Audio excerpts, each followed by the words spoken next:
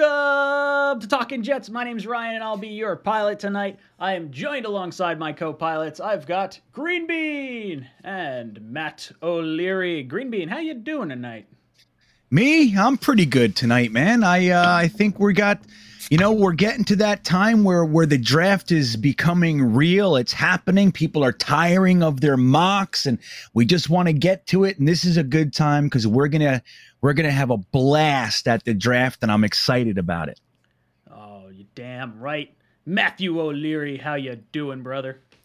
Good. 16 days, ladies and gentlemen. 16 days until the NFL draft. I feel like a kid counting down to Christmas right now. I just kind of want to know, like Green Bean was saying, like I'm tired of all the takes that are out there on the draft. Like I just kind of want to find out at this point. The anticipation is too much. Guys, before we get into it, I want to say drop a like on your way in. We got 44 likes, got 150 people in the chat already. So thank you guys for hanging out with us. Yeah, look, I'm totally spent on all the trade drama. Are we going to trade for a wide receiver? Are we trading up? Are we trading down? What's going to happen with all these mock drafts? I'm just like, come on, let's go. Let's get it. Just tap the hell out. So as far as some interesting stuff goes, we got 2 people dislike the stream. Ooh, who are they? Did it? I can see. I'll tell you guys. Ryan can see who you are. We can see. It's funny. Unlike it, undislike it right now. It's all right. It's cool. Let it sit there in limbo. But yeah, no. So I want to talk a little bit about. I don't know. Did you guys see Chris Sims' rankings on the edge rushers? Did you see? Yeah. So it was he's just. I don't know. So I listened to the podcast about it. So it was interesting. He had Hutchinson 1, Trayvon Walker 2, Jermaine Johnson 3, Karlaftis 4, Nick Bonito 5, Joshua Pascal 6, and he had Kayvon Thibodeau 7. And he said he would be a mid to late first round pick, or should be a mid to late first round pick. So interesting stuff. Green Bean, any thoughts on the order or what's going on? Yeah, I don't know. Like, look, he's gained a lot of clout with his quarterback rankings, right? Largely because of the Lamar Jackson thing. I mean, there's been other positives, but that's like the big one. Like, that draft class had the top 4 quarterbacks, and then Lamar Jackson wasn't even considered to be an NFL quarterback. He would have been a wide receiver or a running back by a lot of people's estimations.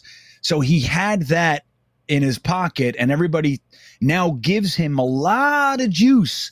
But his receivers last year, he didn't do all that well, if I remember correctly. And now he's looking like he's just kind of, it's bordering ridiculous to me. Now, maybe I'm dead wrong, but it just looks like Chris Sims realized that, hey, man, I can make a lot of money doing this, getting a lot of attention.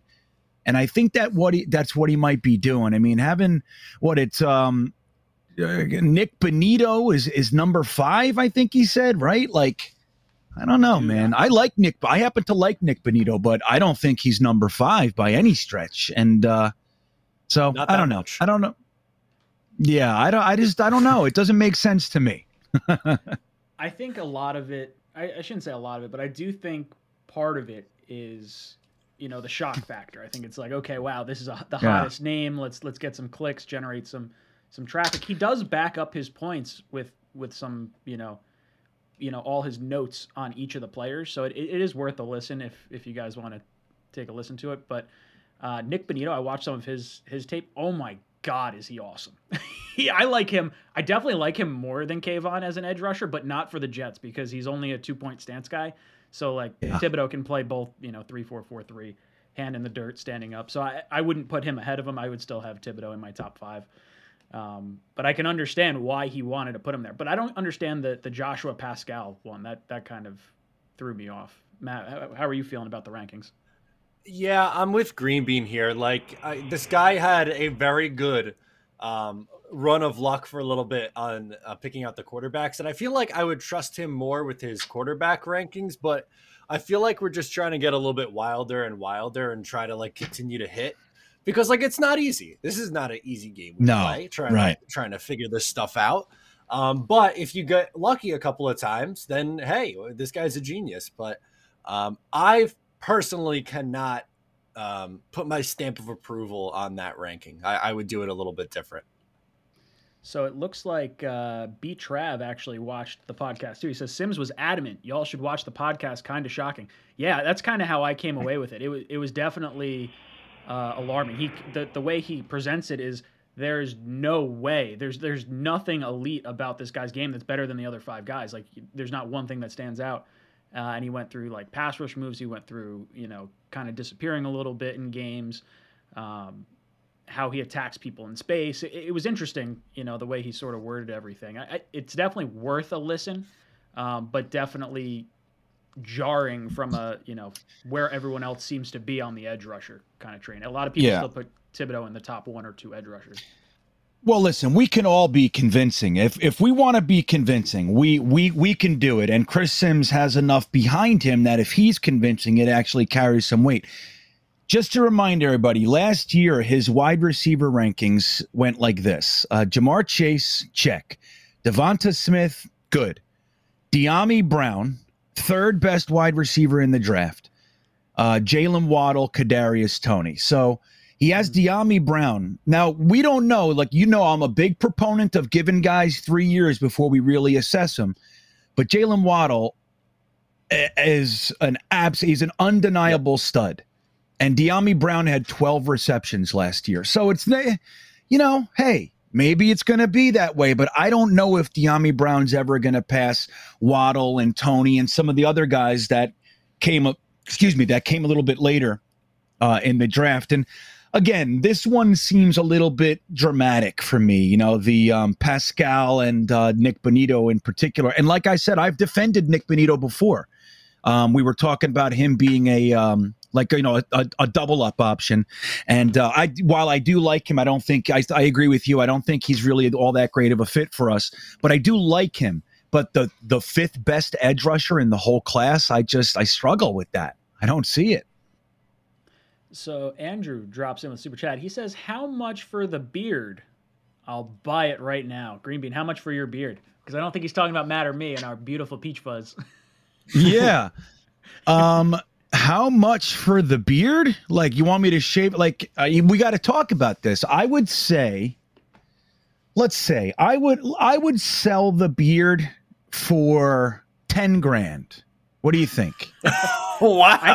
I think you got to find a good beard that represents you on Amazon and be an Amazon affiliate, and then people can be the Green Bean for Halloween. Halloween Bean. Yeah. Halloween Bean. Fuck yeah. That's fantastic. Well, I've been working with beard companies for some time on which beard company is going to, officially be the Green Bean hair care line. I think I have. I'm narrowing it down. But some products are really not good. And so anyway, I'm not going to promote something I think is shit. But yeah, so we can get that. We can get the Halloween Bean going, and then you only have to buy it for $19.99, man. You don't have to pay 10 grand. I love it. I love it. Eddie drops in. He says, give us your top 5 edge guys. All right. I think it's the same 5 that we've been talking about. And for me, it's not really in any particular order, but it's Hutch, Thibodeaux, Walker, Johnson, Karlaftis. Like that's easily my top 5. I'd be happy with any one of the 5 at 4 or 10, whichever one you want to choose. Green Bean, any difference in the edge rushers, or do you have a particular favorite that you want to put one over the other? Yeah, well, you know what? I have it a little bit different. Like, I have Aiden Hutchinson up top, and I maintain that even though he's he's expressed his love for 2-point stance as well. I think that Kayvon Thibodeaux is the 2nd best edge rusher. And there's an argument to be made that he's the best edge rusher in the class. But let's go Hutchinson, Thibodeaux, Karlaftis. I like Ebiketie, and then I like Jermaine Johnson. I'm not buying the Trayvon Walker hype. I watched a lot of tape on this guy, man. I see the athleticism. I see what everybody's talking about. But I also see a guy that stops after his first move is stunted. And I don't like that, man. You know what I mean? That's like one of my bugaboos. Like guys like Karlaftis will instantaneously switch from his first move that gets beat to move B. he instantaneously switches, and the next play he comes at that guy he's starting to figure that guy out, and like there's all that going on. There's like mental chess. I don't see that with Travon Walker. I just see a guy who's fast, athletic, and he's going to try to use it. And when it doesn't work, he starts jumping up and down, trying to get in the passing lanes and all that shit. And that's not what I want. I want a fucking pass rusher, you know? Matt, how you feel about the edge class? Yeah. I'm very similar to Green. I'm going to do mine in like tiers, kind of. So I have probably Hutchinson ahead of Thibodeau slightly, but they're in the first tier. And then I have a little bit of a step down. I would put Karlaftis 3 and Jermaine Johnson not too far behind him at 4. But then I would have another little bit of a step down, and then I would put Travon Walker 5, but a distant 5 for me. And I think it's because he is excellent in run defense, but he leaves a lot to be desired to me as a pass rusher. A lot of it for his rise is going off of traits and projection and not really what we saw at college, because at Georgia, he was lining up more on the inside than he was over the edge. So if you're drafting him 4th overall to be an edge rusher, you are essentially asking him to change positions, which that kind of scares me. I feel like he is more of a mid first round pick guy than someone that I think is a top 5 pick. See, I'd be happy with any one of those guys. Like if they want to pull the trigger on Johnson feels like he's probably the 10 pick as opposed to the 4 pick. But Hutch, Thibodeau, or Walker, I'd be fine with at 4. I think the versatility of Walker is something that would appeal to the New York Jets. Like, he looks like it could be like John Franklin Myers. And if you wanted to play one of them on the inside, one of them on the outside, or flip them at any point, like, you have that flexibility to do that. I've also heard people bring up the thought of double dipping at edge rusher at 4 and 10. You know, if you go Walker, who can maybe be your D tackle in the future, and then maybe a Karlaftis or a Jermaine Johnson or something along those lines at 10, then you get guys that you could rotate in. Because, again, you don't really know what Lawson's going to be when he comes back.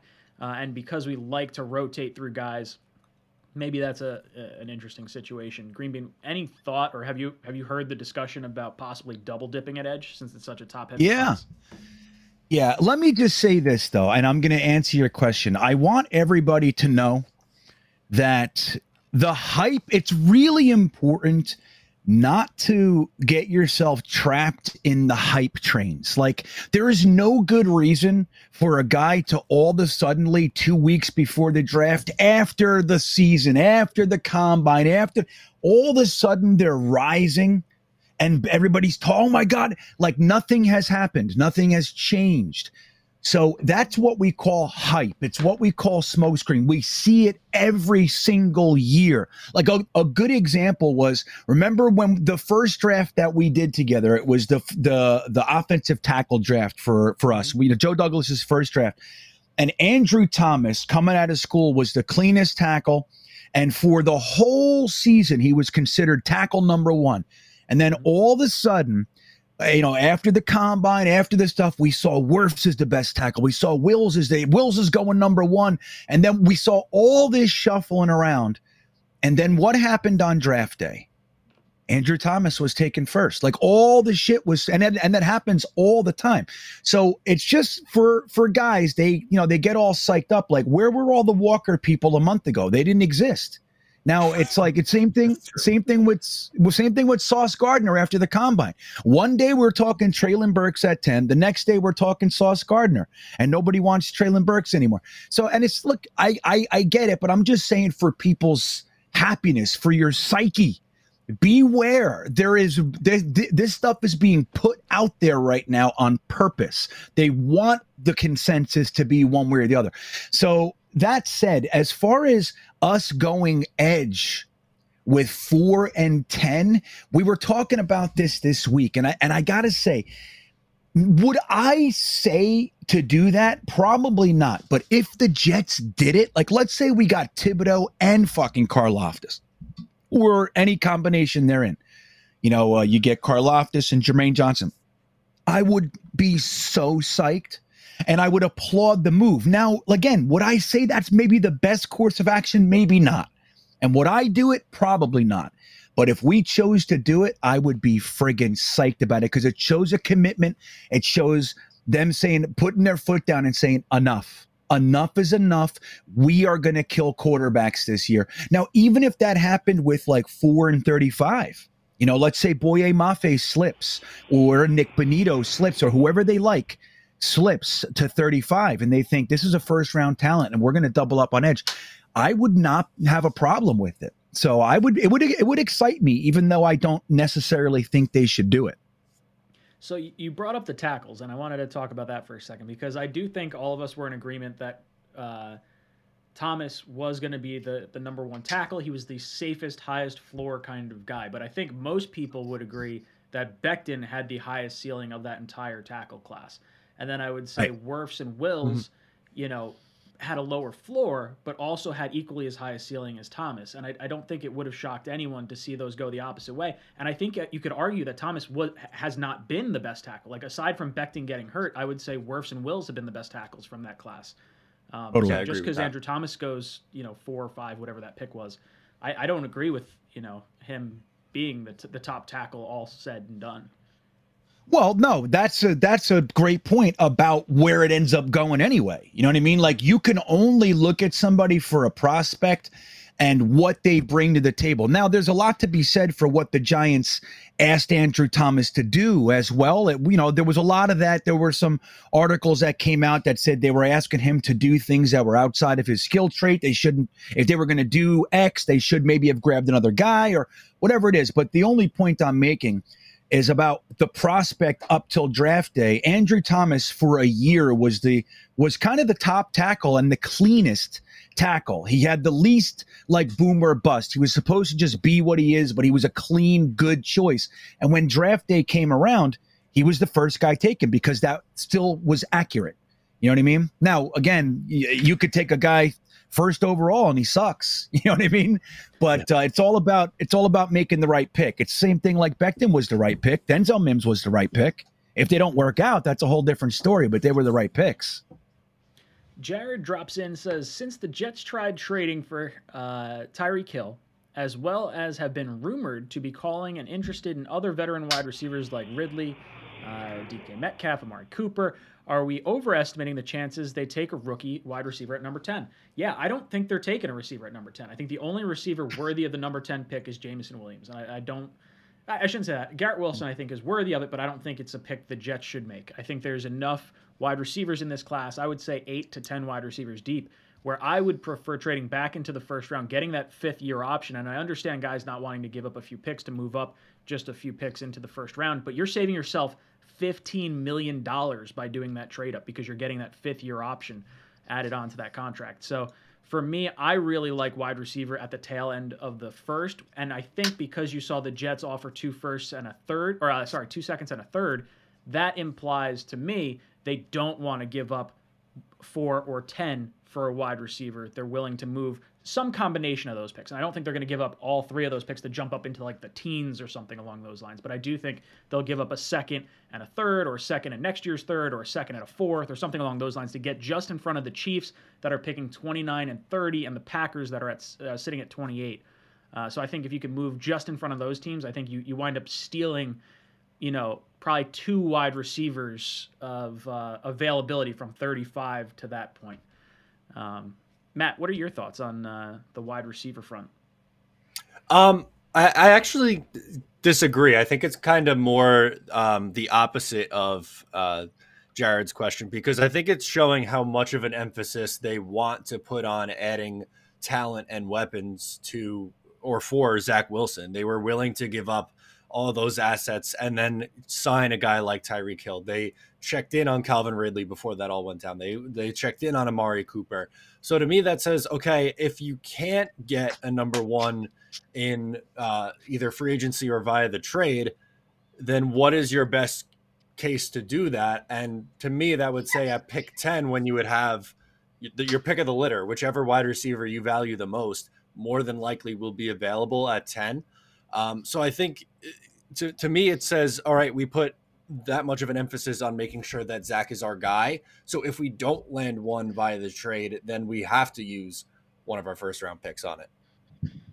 I saw a really interesting comment that I'm going to interject real quick before I get Greenbean's thoughts on this. And Isaac, one of the members of the channel, says, just read a stat that opposing quarterbacks had a career passer rating of 31.2 when throwing at Sauce Gardner, which is lower than a quarterback spiking the ball into the ground every play. That's insane. I didn't realize you could have a higher like quarterback rating for that. Like, how is that possible? It must be because it's an intentional thing. Like, it's. Yeah, I don't know, Isaac. I don't understand. Yeah, I don't know and whatnot. But that I don't know, Isaac. Greenby, your thoughts on the wide receiver front? Yeah, well, you know what's funny, man? I have been absolutely at war with Jets fans about the foregone conclusion that we are taking a wide receiver at 10. Now, again, I'm not against taking a wide receiver at 10. But there's a major piece to this draft class that I think people are forgetting when they're looking at the talent of the players that are actually there. We're thinking about it for our needs. And reaching for need is one of the most dangerous things that you can do, and it rarely works out for you, man. So the wide receivers in this class, and you guys have heard this before, Jameson Williams is a different story, but he happens to be injured. So you can look at that whatever way you want. He would qualify for a receiver that you could take up top. He's wide receiver 1 in this class, most likely, right? So, but when you look at the rest of the guys, they're really kind of close in potential for their at the NFL level. So there's not 1, 2, or 3 that are so much better than the rest of the guys that it warrants taking guys with top 10 picks. Remember, the only thing you have to do really when you have a top 5 and a top 10 pick is to leave with a top 5 and a top 10 player. You have to do that above all else. If that's not at your greatest need, then so be it. You have to get out of there with a player that is that good. You need a freak, and that's what you should be getting, top 5 and top 10 freaks. So if you shoehorn a receiver in there and they really are a second round talent, you end up getting a guy that's good but doesn't have the impact that you were hoping with a top 10 pick. So if you can get similar value at 35 as you can at 10 in a particular position, then you wait till 35. Like Matt has said, he's a little bit leery of that. That's a little bit too risky, and I respect and understand that. He's a little O'Leary of that. Yeah, that works. Yeah. Thank you, Ryan. That was good. I completely missed that, so that's good. But yeah, so I do understand. Yeah, you're getting good, man. So I do understand that. But again, that's what I think the real focus should be on. Like a lot of Jets fans, they literally said, you're fucking nuts. Like, you're nuts. It's guaranteed that we take a wide receiver at 10. And again, I'm not against it if they think that's the best, but I'm not so sure. Just like Ryan said, I'm not convinced that that's what they're going to do, because there are other positional groups with greater drop-off after that period in the draft than the wide receiver group. So let me ask you this, Green Bean, because I know we're both kind of second round or maybe move up.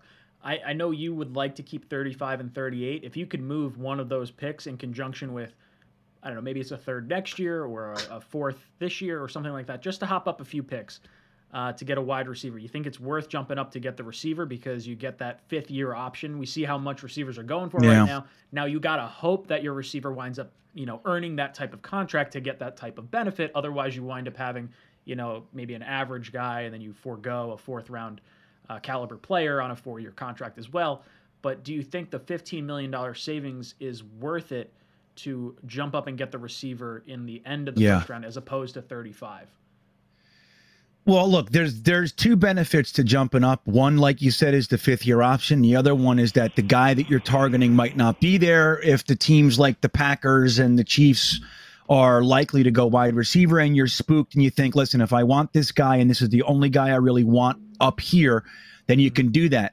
But I think that waiting till 35 and not giving away that fourth-round pick, 35 is an absolutely premium draft pick. Like, it's such a good place to be, and you can get a really great wide receiver there, in my opinion. It happens every year. I went through the list. We got guys like Debo, A.J. Brown, all these guys right there in that pocket. The first 5 or 10 picks in the second round always produce really good players, and a lot of the time it happens to be wide receivers. Now, that all said, you got to look at what the risk factor is. Like, what are you giving up? So you probably need to give the third. I would think that you got to give them a third in order to jump back into the first, even from 35. But let's say you can get there for a fourth round pick. So you give them 111. That's essentially where we got Michael Carter. So you're losing that potential. Like, Joe Douglas knows how to use fourth round picks. It looks like the first year he didn't do so good with Morgan and Clark and those guys, but last year he did pretty well. So if you have a GM that's likely to get a good player at that point, you got to just look at that and how you value one over the other. But I'm okay with waiting until 35. Again, 35 and 38 to me are exciting. Now, if they want to use a fourth to jump up because they only like one guy, then I get it. Yeah, that's kind of where I'm sort of torn. It depends how many receivers they like and how many go before you start getting to that tail end of the first. Because, and not to mention if you trade down too, because if you trade down from 4 or 10, now you have even more picks to kind of wheel and deal. Now, personally, the two trades I'd be looking at are the Steelers, which I would hope to get either Deontay Johnson or Chase Claypool, or the Saints, in which case I would take a receiver at either 10 or well, probably not 10 at that point. I would probably take one at 16 or 19 or whatever their picks are. I don't know. It's going to be interesting to see. Fernando drops in, says, tape don't lie with Walker. He isn't a top 5 guy. I don't know if I agree with that. I understand, where you're going with that, and the stats don't necessarily match up to everything, but I think what he was asked to do in Georgia is not what he'll be asked to do at the NFL level, and that's a tough thing to try and project, especially with a top 5 guy. Like, you want to see the production and have that type of impact at the position you're going to use him at in the NFL. So there's a lot of projection there. But I think that's kind of what the draft is about. So I don't know. I think he has shown enough to be definitely in the top 10. And if you think a guy could go at 10, if you love him, I don't see why he couldn't be a top 5. Like, I think top 5, top 10 is close enough. We've made the argument with the quarterback too. Like, if Willis could go at, 8 or 9, why couldn't he go at 2? Granted, that's a quarterback, so it's a little different. Matt, your feelings on Walker? Yeah, for me, I just don't see it in the top 5. I'm not saying that, I don't think he's a first-round player or even a top 20 pick, but for what I think the expectation would be for a top 5 pick to come in and be dominant right away and have, a big impact, I don't know, something about the Jets taking him at 4, I would fear that the expectation would be too high because, yes, there's a lot of physical traits to like about him. And, yes, you'd be an immediate upgrade in run defense. But I don't think the sack numbers or pressure numbers would be there. And I think, obviously, the fan base is not going to like that. And I don't know. I personally don't see the fit. I think they need someone with a higher upside in the pass rushing department. Vinster drops in the super chat. Greenbean, I'm going to throw this one your way. Nope, I guess it's going to Matt. Hey, Matt, any update on Jason Morrow's gold jacket? Yeah, so there's been a running gimmick in my Sunday streams. He's been dropping those ones in. But, yeah, I like Jason Morrow. As a rookie, I thought he was going to be good, and then he got hurt and then never played again, pretty much. Yeah, dude, I'm the same spot. All right, Greenbean, this one's coming your way. None of these wide receivers should be taken at number 10, need to trade back. So, Greenbean, do you agree with Sue's comment? And if so, do you think 10 is a trade chip? And do you think there is a team that's going to want to come up to number 10? Well, it's interesting. I really see the quarterback market has been really quiet, and I think that's a unified collective kind of pause by the whole NFL. All the teams that want quarterbacks are keeping it quiet. Now, what I see is 3 quarterbacks, 2 at least, but potentially 3 quarterbacks going in the top 10. And I think that once that starts to happen, then our picks become more valuable, right? So if there's let's say there are 2 quarterbacks taken, Panthers, Detroit, let's say they take their quarterback, and then there are teams like the Seattle Seahawks, the Pittsburgh Steelers that want quarterbacks, and they're going to see their options, winding down, trimming. They're going to start to want to trade up. So I think in those instances, yeah, man, it's really, you got a lot of potential for trade back. If that doesn't happen, if it's quiet on the quarterback market just because fucking the quarterbacks suck and nobody likes them, then I think it's going to be harder to justify from another team to giving up anything, juicy to trade up to 10. So what do we get? Maybe it's better just to take a best player off the board. But I think there are going to be numerous good players that are going to be there worthy of the pick. I just don't know how they're going to see it. But to answer the question, I think 10 is a really good place to trade down because it's right in that spot where you think you got a good idea of how the top 10 is going to go. And then there are guys that are popping there that you didn't think they could get there. Rather than giving up the whole farm to trade up to 3, now you can trade to 10. It's more of a realistic trade, and it becomes something that they're more likely to consider. I can understand that. My concern is that the 3 quarterbacks, like if 2 go before us and they're trying to get the 3rd guy, like is there that big of a jump up to get, Howell or Corral or Ritter or whoever they deem as the 3rd guy? Because we kind of assume Willis and Pickett are the top 2. Like for me, I think 4 is like the one you want to trade back for, because then you could probably get the Steelers first next year. You could probably get Claypool. So you solve your wide receiver, or maybe not solve, but you at least have an option at a young player at wide receiver. And then you have pick 20 to add that, maybe it's a center, maybe it's a linebacker or something along those lines. At 10, I don't know what you wind up getting. Like, I think you get maybe 20 from the Steelers and then maybe Claypool. Like, are you able to snatch a first from them next year? I don't know. If you could wind up with a first in 2023, then I think I'd be pretty happy with the trade down to 10.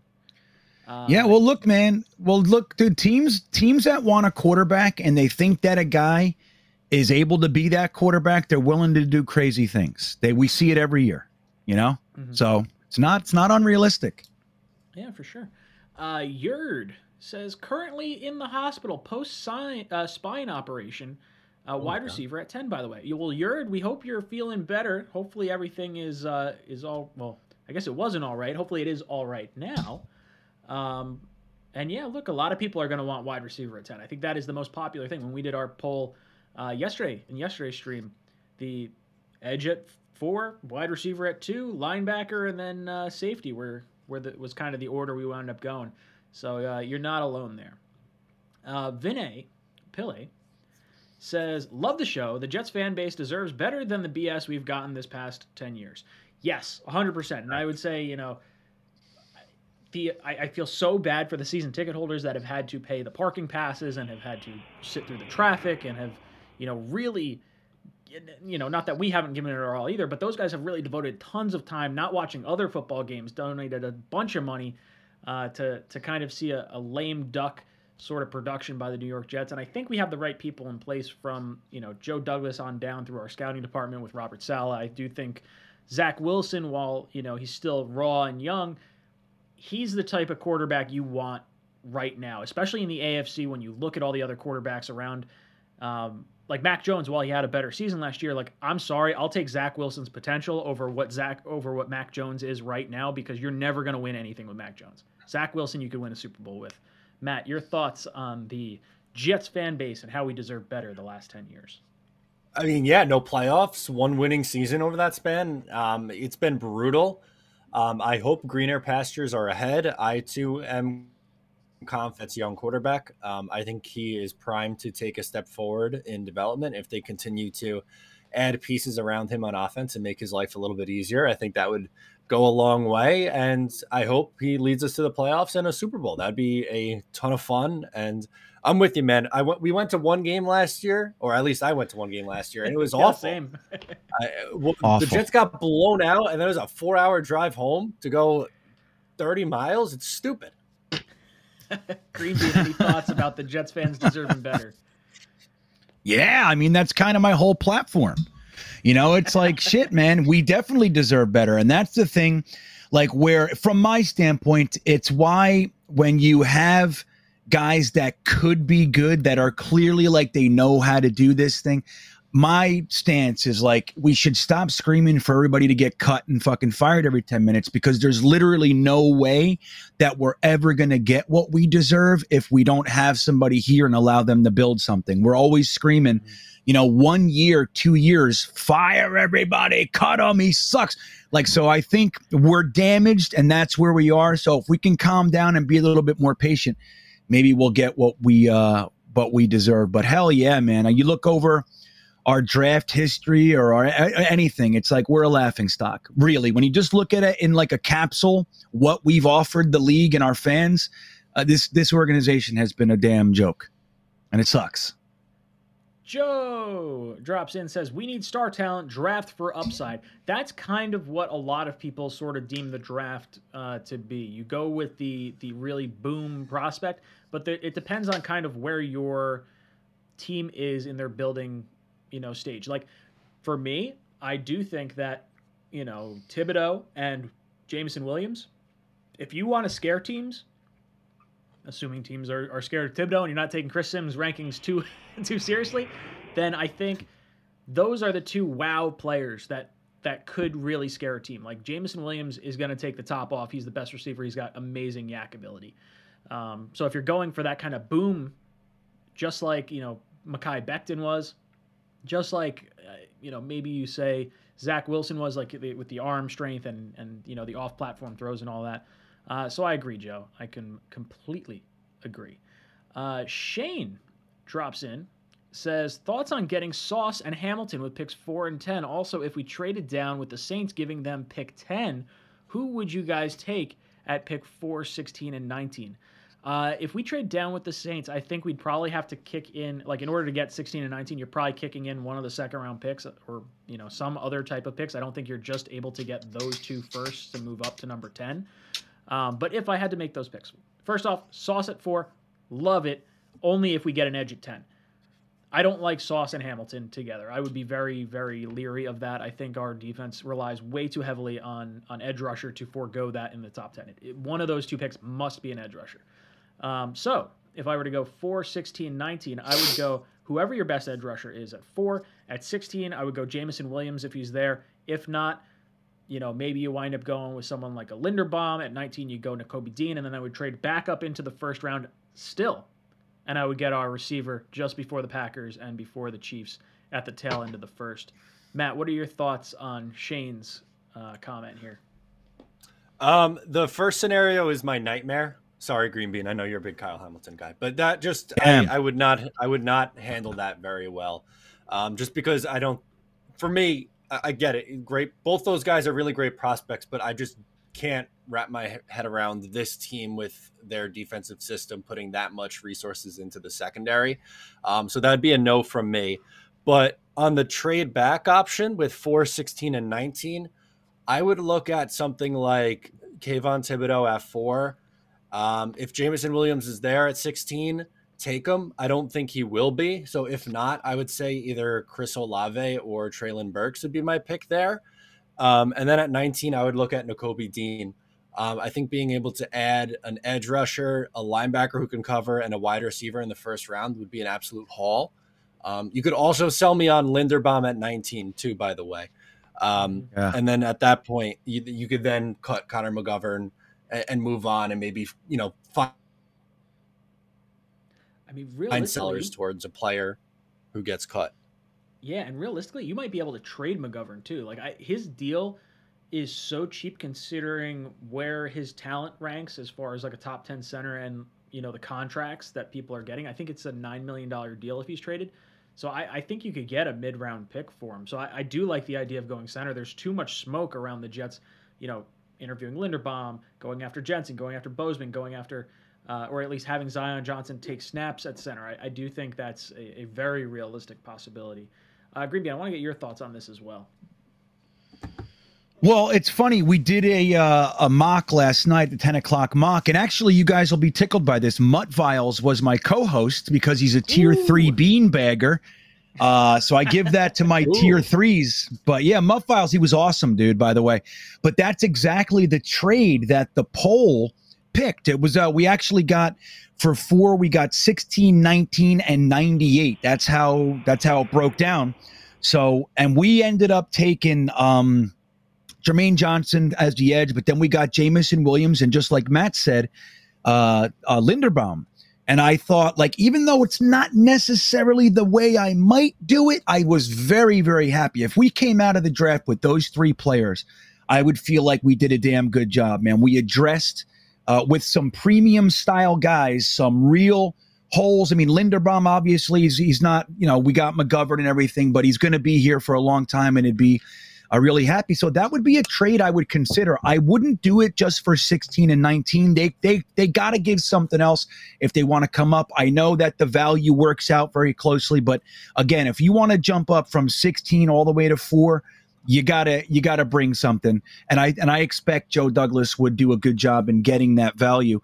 As far as Sauce and Hamilton, like I'm really thinking that cornerback is the least needy position on this team. Now, we might like Sauce Gardner as a player. I know I do, but as far as going cornerback, it just seems counterintuitive to me. Now, if he's leaps and bounds the best player on your board and you can't get a trade down and you're okay, I understand it, but stuffing Sauce into our defensive backfield just feels like we're going to have It's just, it doesn't make sense to me. I don't think we need to do it, and I could see those resources getting used elsewhere. As far as Hamilton, if we came away with an edge rusher in Hamilton, that would literally be best case scenario for me. I maintain that Hamilton would do amazing things for this defense, and believe me, it would just take about 6 games, and everybody would be saying, I fucking always wanted Hamilton. I loved him. You know, it would all happen. But we got to get an edge rusher first. If we did Sauce and Hamilton, like Ryan said, I would be disappointed. I want pass rush. That's what this defense needs. It's priority number 1. I'd rather see 2 pass rushers than 2 defensive backs. Jay Perez drops in, says, did you guys see Chris Sims' evaluation of KT? Ignore the rumors as he did. He is very critical of his fundamentals. Your thoughts? Yeah, so a lot of the talk about Kayvon Thibodeau's drop or fall from, I don't want to say fall from grace, has been centered around his character, possibly his maybe taking some plays off, things around that nature. And for me, I like enough edge rushers where I would just go a different edge rusher than him, personally. But the way that Sims broke it down, and for those of you that are just tuning in now and didn't get to hear our earlier conversation on it, Sims's rankings was Hutchinson 1, Walker 2, Jermaine Johnson 3, Karlaftis 4, Nick Bonito 5, Joshua Pascal from Kentucky number 6, and Kayvon Thibodeau number 7. And he basically says there is nothing that Kayvon Thibodeau does better than the top 4 guys for sure. And number 5 is probably, at least in space, Nick Bonito is absolutely better than Kayvon Thibodeau. I'll say that after watching just a little bit of tape on the guy. But it's interesting. It's very interesting about the way that he goes into Thibodeau, and I'm just concerned that he's doing it for clicks and not because he's genuinely truthful about it. Now, it did come off authentic, like it didn't feel forced. So I do encourage you guys, if you're interested on this topic, to go watch that particular podcast because it was really good. Green Bean, I want to get your thoughts on this. Well, to be clear, I like Chris Sims, and I think that he does a really good job of considering, even though I do agree, I do think that this is kind of dramatic. I think that generally speaking, he's not shooting for the dramatic. He's a football guy, and I like listening to guys that seem to know what they're talking about. I don't know everything, and there are lots of guys that I listen to help with my own takes, and Chris Sims, I'm a fan of his, if I can say it like that. Even though I'm not really a fan, but you know what I mean. I'm a kind of a fan. As far as these edge rushers, like last year, he had Jalen Phillips up top, and it just so happened that Jalen Phillips went first. Now, I haven't kept up. I don't know what his stats looked like last year, but I like Jalen Phillips a whole bunch. But I think that where it gets dangerous is that there are GMs out there that do consider what the other experts are are saying. Mike Maccagnan was famous for that. Whoever the consensus number, that's Mike Maccagnan took him every time. Like that's how he rolled. He's very impacted by other experts because he's not an expert himself. So we happen to have experts. So I'm not too concerned about this impacting us.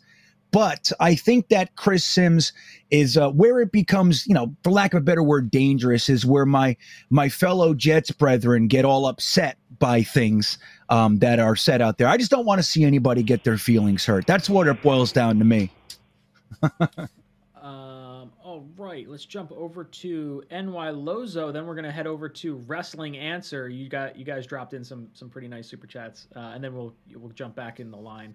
NY Lozo drops in, says, how do you guys feel about Sauce, Hamilton, Dean? Can definitely fall. So I guess he's saying maybe at 35.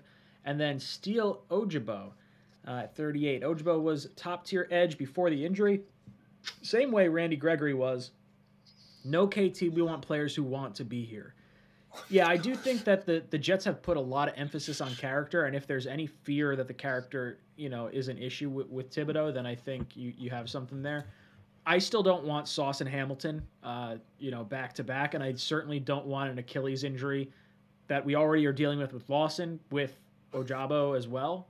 I love that Nakobe Dean falls to 35, and all said and done, if Ojabo works out to be a great edge rusher and he can pair with Lawson, then that's gravy. But I think that's so risky of a thing to ask, especially when you have so many good edge rushers at the top of this draft. I just can't take a guy with an Achilles injury. Matt, what are your thoughts? I have a question for, was it my Lasso or NY Lasso? Yeah. Aiden Hutchinson's dropping a podcast with PFF this week. Does he not want to play in the NFL too? I just there seems like a double standard here where like KT is getting banged up for caring about his brand, and then Aiden Hutchinson's doing his own podcast series.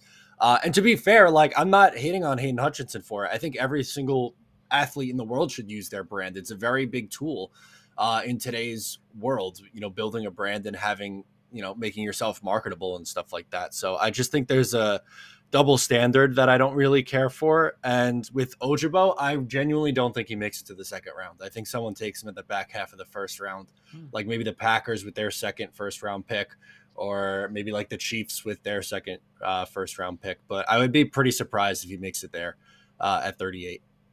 Green Bean, your thoughts on? Matt makes such a good point, and I want to just tell everybody, as much as I disagree with some of Matt's takes, a lot, from time to time, he is so correct. Like, remember, Matt put out a funny tweet recently. It was when Sauce said, "I'm the best," whatever it was, "I'm the best in the world," and Matt just said, if Thibodeau said this, it would be perceived as a negative. I don't remember how you said it, but yeah. And I agreed. I agreed with it, man. I was like, exactly, dude. Like, I think we're micro-analyzing this Thibodeau guy.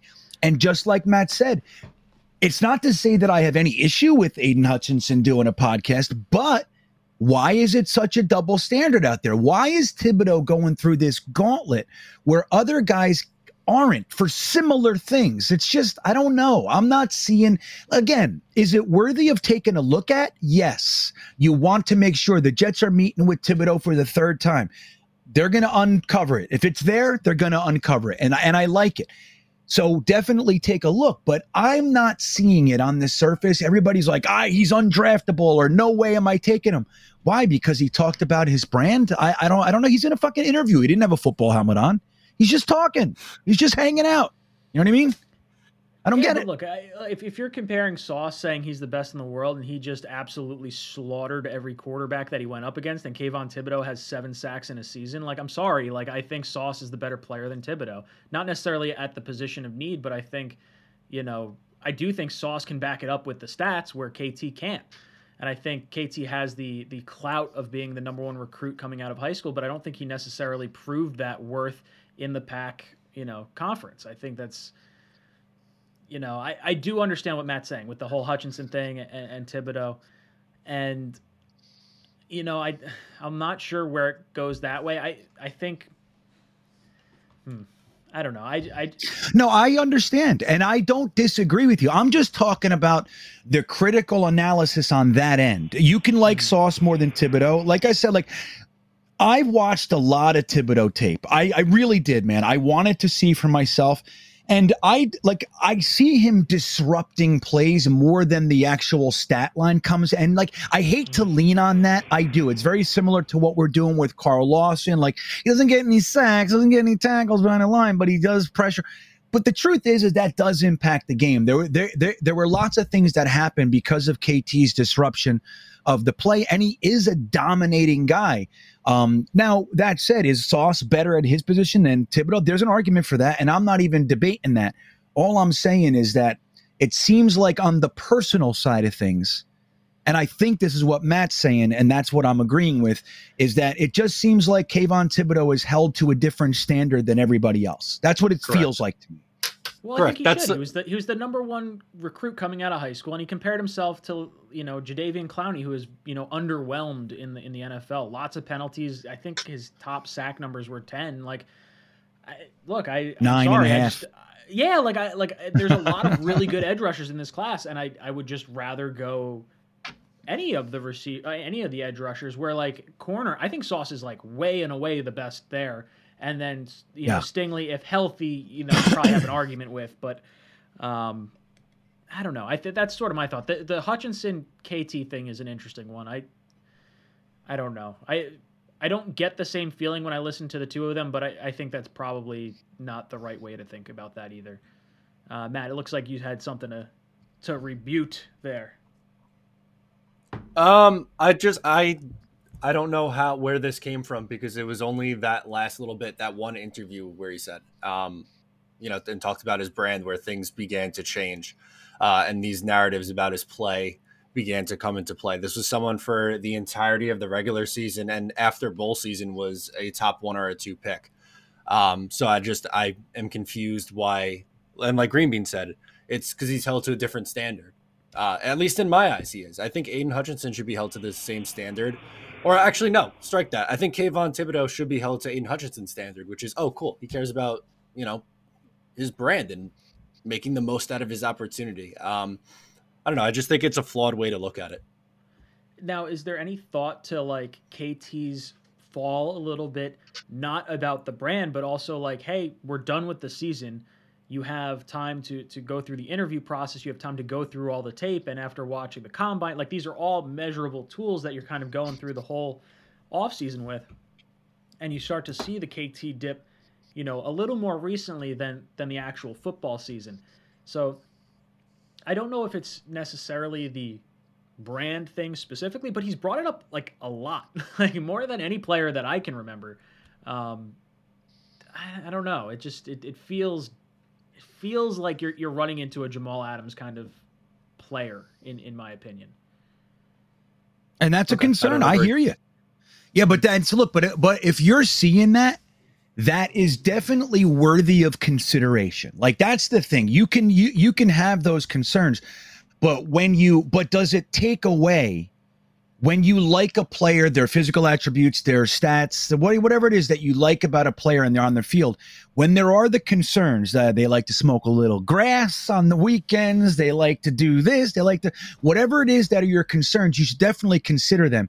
And my whole point while I think I'm agreeing with Matt, is that I think the things that we have brought out as the big concerns don't seem like that big to me. That's all. I just don't think it's like, okay. That doesn't seem like that big of a deal. When if Aiden Hutchinson said it, or even Sauce Gardner, like look at Rashawn Gary. I mean, he literally had fucking brought his what was it, like his logos and shit. He wore his clothes and all that shit. Nobody said anything about him.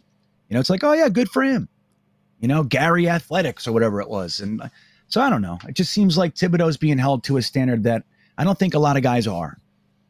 On that end. Chris Miser and Jose, we'll get to your super chats in just a sec. Wrestling drops in with a $20 super chat. Thank you, brother. Seriously means a lot. This one's going to go to Matt first because I know he's got to get out of here. Shout out to my guys, Ryan, Matt, and Greenbean. I don't normally get to catch you guys live. Glad to support the team. All about edge rusher at 4, wide receiver, or trade down at 10. Keep up the great coverage, team. Matt, any thoughts here for wrestling answer? Sorry, I had to get rid of a spam comment, so I was just gonna. There you go. Oh, about the edge rusher at 4, okay. I'm in agreement. That's my preferred plan. I would like to go with the best edge rusher available at pick number 4, and I'm good with taking your receiver that you feel most comfortable with at 10, because I think it's most important that you put Zach Wilson in a position to succeed. So I would rather take my swing on my favorite receiver rather than trade back and hope and pray that my receiver makes it there, or settle for my third or fourth option. So, Matt, I know you got to get going. Any last words for our panel? I can't wait for the NFL draft, and I am very much so excited to just be done with the take era of leading up to the NFL draft, because it's getting a little crazy around here. All right, so Matt, you have been ejected. You're cockpit. Get out of here. Chicken. Let's fire it again. Boom, chicken. 2 chickens. 3 chickens. You're out of here. See you, boys. Later, take man. It easy, brother.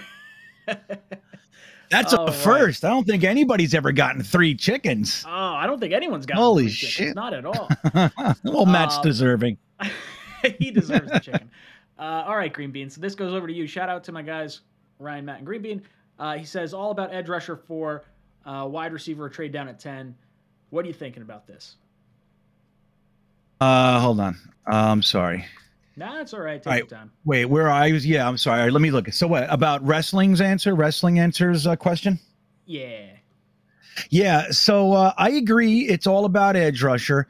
Here's the thing with wide receiver, and hopefully people can hear me. I've expressed this idea dozens of times, and the response, they seem to be hearing, I don't want a wide receiver, or I don't want to help Zach. But that's not what I'm saying. Let me just express this. If, like what Matt just said, if you have a receiver or 2 that you think are far and away better than the rest, and you're sitting at 10 and you know you need one, you might want to take that receiver, get your first choice, rather than wait till 35 and see what's left. If you have groupings of wide receivers where you have 4 or 5 guys that you would be happy with any one of them, and believe me, that's what they do. They create categories and tiers. So they have groupings of players. Now, if they have 4 or 5 wide receivers and they'd be totally happy with any of them, then you wait and you take a player from a position group that you don't think is that you only have one guy in that group. If it's Sauce, if it's Devin Lloyd, if it's, whoever, if it's Linderbaum, if it's Trevor Penning, whatever it is, you can look at it that way. So my whole thing is, when I look at this wide receiver group, I see more of a pack than I do the last 2 years. Like when you saw Jerry Jeudy, CeeDee Lamb, even Henry Ruggs, who I didn't love. I liked them, but I didn't love. But I had Justin Jefferson up there, Laviska Shenault, Pittman. Like I saw the 3 players up top, Jefferson, CeeDee Lamb, and Jeudy, and then I saw a pack of wide receivers that I would have been happy with any one of them. Shenault, Mims, Pittman, and yeah, right, all those guys. Ayuk, Reno, all Jefferson. Those guys. Yeah, right, Van Jefferson. So I would have been, and I think that's exactly what we saw, and now, again, it can work and it doesn't work. But again, that's how they go into the draft. They don't go into the draft thinking, well, last time I took a wide receiver, this happened, so I got to take. That's not how they do it. That's not how good GMs do it. They look at this class as a singular item, and they factor it into what's going on for the team and where they are in the progress, and they look at tiers. So if they have wide receivers in a pack, which is what I see here, I see more of a tight group of wide receivers. Like if you get Garrett Wilson or you get Jahan Dotson, you're going to be like, okay, well, you know what I mean? Now, if you love Garrett Wilson and don't like Jahan Dotson for one reason, then yeah, go ahead and take your guy. And you're at 10 for a reason. You know what I mean? Get the guy, unless you think that this positional group, you can get the same talent at 35. If you think you can, then you roll it and you take the positional group that you can't get at 35. That's the whole point. Jeff the Best says KT at 4. If Sauce or Derek Stingley are there at 10, take them or trade back with the Saints and get Dean. Trade 35, 38, and 111 for Debo. But I do think Drake is so good. I don't want to touch Drake London really. Like unless we see him really explode at his pro day, I'm concerned he moved it back because of the injury, and I'm hoping that's not the case. KT at 4, no problem. Stingley or Sauce at 10, I could get behind. I really could. Stingley scares the crap out of me, but him running a 4.37 kind of eliminates the Lisfranc injury for me. So he's probably back in the discussion at that point. Trade back with the Saints, love it. Would love to get Nakobe Dean. I think that's how you have to do it, is with the Saints or the Steelers trade down. Trading 35, 38, and 111 for Debo, I would do it for sure. But I think you wait until Treylon Burks is off the board. Like, I think Treylon Burks could be our Debo Samuel without having to give up those 3 picks to facilitate that. I don't know. It's interesting. Greenman, what do you think about Jet the Best's comment here? Or Derek. Wait, KTF4, if Sauce or Derek who? Stingley. Yeah. Are at 10, take them. Yeah, I'm with you, man. I don't like Derek Stingley that high. I know somebody's going to take him. That's great. Let them take him. He comes to the Jets, it's going to be D. Milliner all over again. That's all I see. All I see on Derek Stingley is D. Milliner. That's it. I can't get past it, and I hope the Jets see the same thing so we don't do that. Now, trading back with the Saints and get Dean, trade 35 and 38, 111 for Debo. I don't know, man. I don't know about any of this stuff. Yeah, what you got there? You got some sort of drink? What are you doing? So I'm drinking Flower Power, or I was drinking Flower Power, and Bali. So she's hanging out with me because Becca's at her friend's house watching some show. So Bali and I are hanging out. She's my co-pilot, wherever she is over there. Hey, come on. Yeah, she's chilling. Well, she was chewing on something. I was like, oh, she's chewing on a piece of the foam. We had a cat stay with us, Becca's sister's cat, and it was like scratching at my, sound foam behind my computer here. And I was like, oh, she's got a little piece of foam. Let me throw that out. And I picked it up as a stink bug, and I was like, oh, that's disgusting. And I was like, I don't have my garbage in here because I'm using it next to the bathroom that I'm working on right next door. So I have a Flower Power that I finished, and there's a stink bug somewhere in there. So don't call PETA on me because this bug is a little flower powered up right now. Gross, but now my room smells like my room smells like a stink bug. Stink bugs are the worst. Oh, they're terrible. Chris they really Hazer drops in, says Williams 1. So I talked to Chris yesterday on my call-in show. He says Jameson Williams at 1, Pickens at 2, but in the second as far as his top wide receivers. Olave 3, Wilson 4. And I'll be honest, look, I don't hate that talent evaluation. And I do think Pickens in the second is a better value than, say, Treylon Burks at 10 or Drake London at 10 or something along those lines. And Greenby, I'm interested to see what you think about this particular top 4, especially with Pickens being the number 2, but, saying you take him in the second round. How do you feel about this? So are you saying that like these are his top 4 receivers, or does he want us to take? Yeah. So yeah. He says Pickens in the second. He thinks Pickens is the second talented receiver, especially being able to get him in the second round. Like that, like the value for Pickens in the second round puts him at number 2 in his want list, I think, is what he's trying to get at. Well, I think Jameson Williams is a great wide receiver. I mean, I think he concerns the living shit out of me, man. It's not just the ACL. There's just a lot there. Now, is what I felt the same way about Devonta Smith, and not that they're exactly the same, but he seems to be doing okay. So maybe the concerns are unfounded. But if we took Jameson Williams, if they felt good about the injury and all that stuff, I think that would be fine. Okay, great. Now Pickens is another one. He's actually my favorite wide receiver in the draft. I just love his style of play and everything, but I wouldn't necessarily want to see them take him because of the injury stuff. I mean, he's another one, man. Now he has more of a systemic injury problem than Jameson Williams, who had that one. So I love Pickens, but he spooks me. We're the Jets, man. We have bad luck. And that's the way that it goes for us. So now I've said this before and I'll say it again. I think we have seen the Jets tied to Williams. We've seen them tied to Garrett Wilson. We've seen them tied to Treylon Burks, Drake London. We've heard nothing about the Jets being tied to Chris Olave, and he came in for a visit. I think that's on purpose. I think it's by design.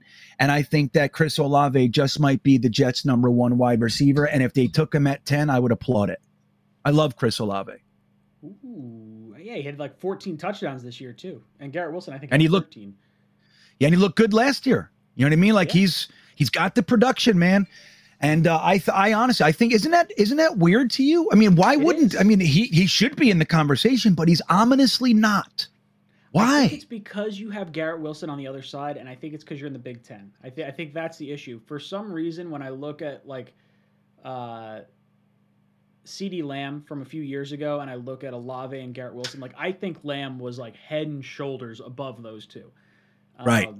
And I think that's where Olave kind of falls short, and he could have come out last year, chose not to because of the stacked wide receiver class at the top three up there. So maybe there's a little bit to do with that. I don't know. It's interesting. I think there's something to do with like the amount of space they're given in that type of offense and that conference in general. But I'm not sure. I do think that there is something to what you're saying with Olave. You're not hearing any whispers, but they're talking about him. I don't know if it's due diligence or if it's like, hey, this is who we want. So it's gonna be interesting to see. Jose says, "Oh wow, Matt has changed his tune on Jameson Williams." So I wish Matt was here to be able to hear that this comment. But look, Jameson Williams, especially now that you're seeing him work out, I think there's a lot less fear of him potentially, busting or not being healthy. Like the fact that he's doing these high knee workouts, it doesn't mean a whole heck of a lot because the ACL is a lateral injury, not a straight up and down or straight forward type of injury. So it'll be interesting to see how that kind of shakes out. Elliot Orr drops in and says, "I feel like the Jets need as many good players playing as possible. Getting Sauce doesn't make sense since we would be benching Hall." So Elliot, my thoughts here, and it depends how the Jets feel, because if there is any truth to what DJ Bieniemy was talking about, where teams after games were telling players, hey, we were going to target Hall because he wasn't going to make a play on the ball. We had no fear of him intercepting the ball, so we're going to throw his direction every time. If that's the case, who gives a shit what happened with DJ Reed? Like, yeah, you signed a guy for $11 million, but we're still targeting, Bryce Hall. If there's any truth to that, then yeah, Sauce or Derek Stingley or McDuffie or, whatever the cornerback is absolutely a need. Now, I like the upside of Hall, and I think Hall's contract compared with DJ Reed's contract, I think they're almost in direct competition for a second contract. But Reed is clearly our number one, and I think there is some thought to saying, hey, look, we need to upgrade at least cornerback 2. Bryce Hall would be a fine cornerback 3. We're going to see 4 and 5 wide receiver sets, especially in this AFC that we're dealing with right now. So, you have Michael Carter, you have DJ Reed. It doesn't hurt to have more good corners. It just, I understand the thought process of not going Sauce because of the devaluation of the cornerback position. Like, look, Jalen Ramsey's getting smoked, and he's arguably the best corner in the game. So, Green Bean. Yeah, it seems funny. He was tied for, I think it's 5th in the NFL in passes defense. So I don't know how many people are walking over to DJ Bieniemy to tell him how they were going to target Hall or whatever. I don't know. I don't buy anything that these guys say because it rarely comes true. So there's that. But dude, Bryce Hall had 16 passes defense last year. He largely shut down guys like Jamar Chase. And that was his first year in the system. We have to remember that. Chase dropped a touchdown. On Brandon Eccles. Yeah. So I'm just saying he covered him all game. If they wanted to have him cover Chase, they could have, but they keep him on their own sides. I think I don't like that personally. That was the Asamoah argument against Revis years ago. Well, but the thing, I'm just talking, I don't look as far as what the defense is called. They had Jamar Chase on, they had Hall covering Jamar Chase, and he caught almost nothing. When he dropped that touchdown and had a couple other receptions, it was on Brandon Eccles, who I happen to like as well. But I'm just saying, I don't see whatever this bullshit is that Bryce Hall can't play. I'm not seeing it. And again, we're talking about a guy first year in the system. And he looked great. 16 passes defense. He's tied, I think it's 5th in the NFL. So I don't know. You want to target the fifth most passes defense cornerback? Fucking go ahead and target him. He's going to stop it. Like, he didn't get the picks, and that's a legitimate gripe. You can gripe at that if you want, but he still stopped receivers from catching the ball a whole bunch of times last year. And I don't know what it is that people would say that Hall isn't a good player. I'm not seeing it. Tony drops in, says, we've waited a long time to be competitive again. I want to take a 10, the best available wide receiver, so we can evaluate Zach. Worst case, we'll have a great base to build on. Not interested in trading down. So I understand that, and I think Greenbean and I are both kind of on the same page as far as the depth of the wide receiver class and our lack of love for a particular wide receiver in this class. If the Jets love a receiver and they think he's not making it to 35, he's not going to make it in the event of a trade up, and they think he is the guy, by all means take it. And I think Greenbean and I are both on that same kind of wavelength here. But in a trade down, you're building up more around your team. And I do think if Joe Douglas ends up hitting on a lot of the players outside of Zach Wilson, that he should get the opportunity to make another selection at quarterback. I don't think that, as much as you want to tie him to the number 2 overall pick, there's so much more with contracts, with culture, with undrafted free agency, with trades, with all these things that Joe Douglas has done. I think he could do that, but I think you can get a fair evaluation of Zach in this offense without going receiver at 10, especially because you're talking 2 tight ends are going to be top targets for us. You got Michael Carter, you have Corey Davis, you have Elijah Moore, you have Braxton Berrios. So at best, this new wide receiver coming in is jockeying for reps with all those other guys. So Greenbean, your thoughts on waiting so long and wanting a receiver at 10? Yeah, well, look, this is the thing. I've brought this up a lot. I think we talked about it maybe last week. Like, the Jets haven't taken a first-round wide receiver since Santana Moss. And before Santana Moss, it was Keyshawn Johnson. Like, we've only taken 2 first-round wide receivers since 1997. 2. So I get it.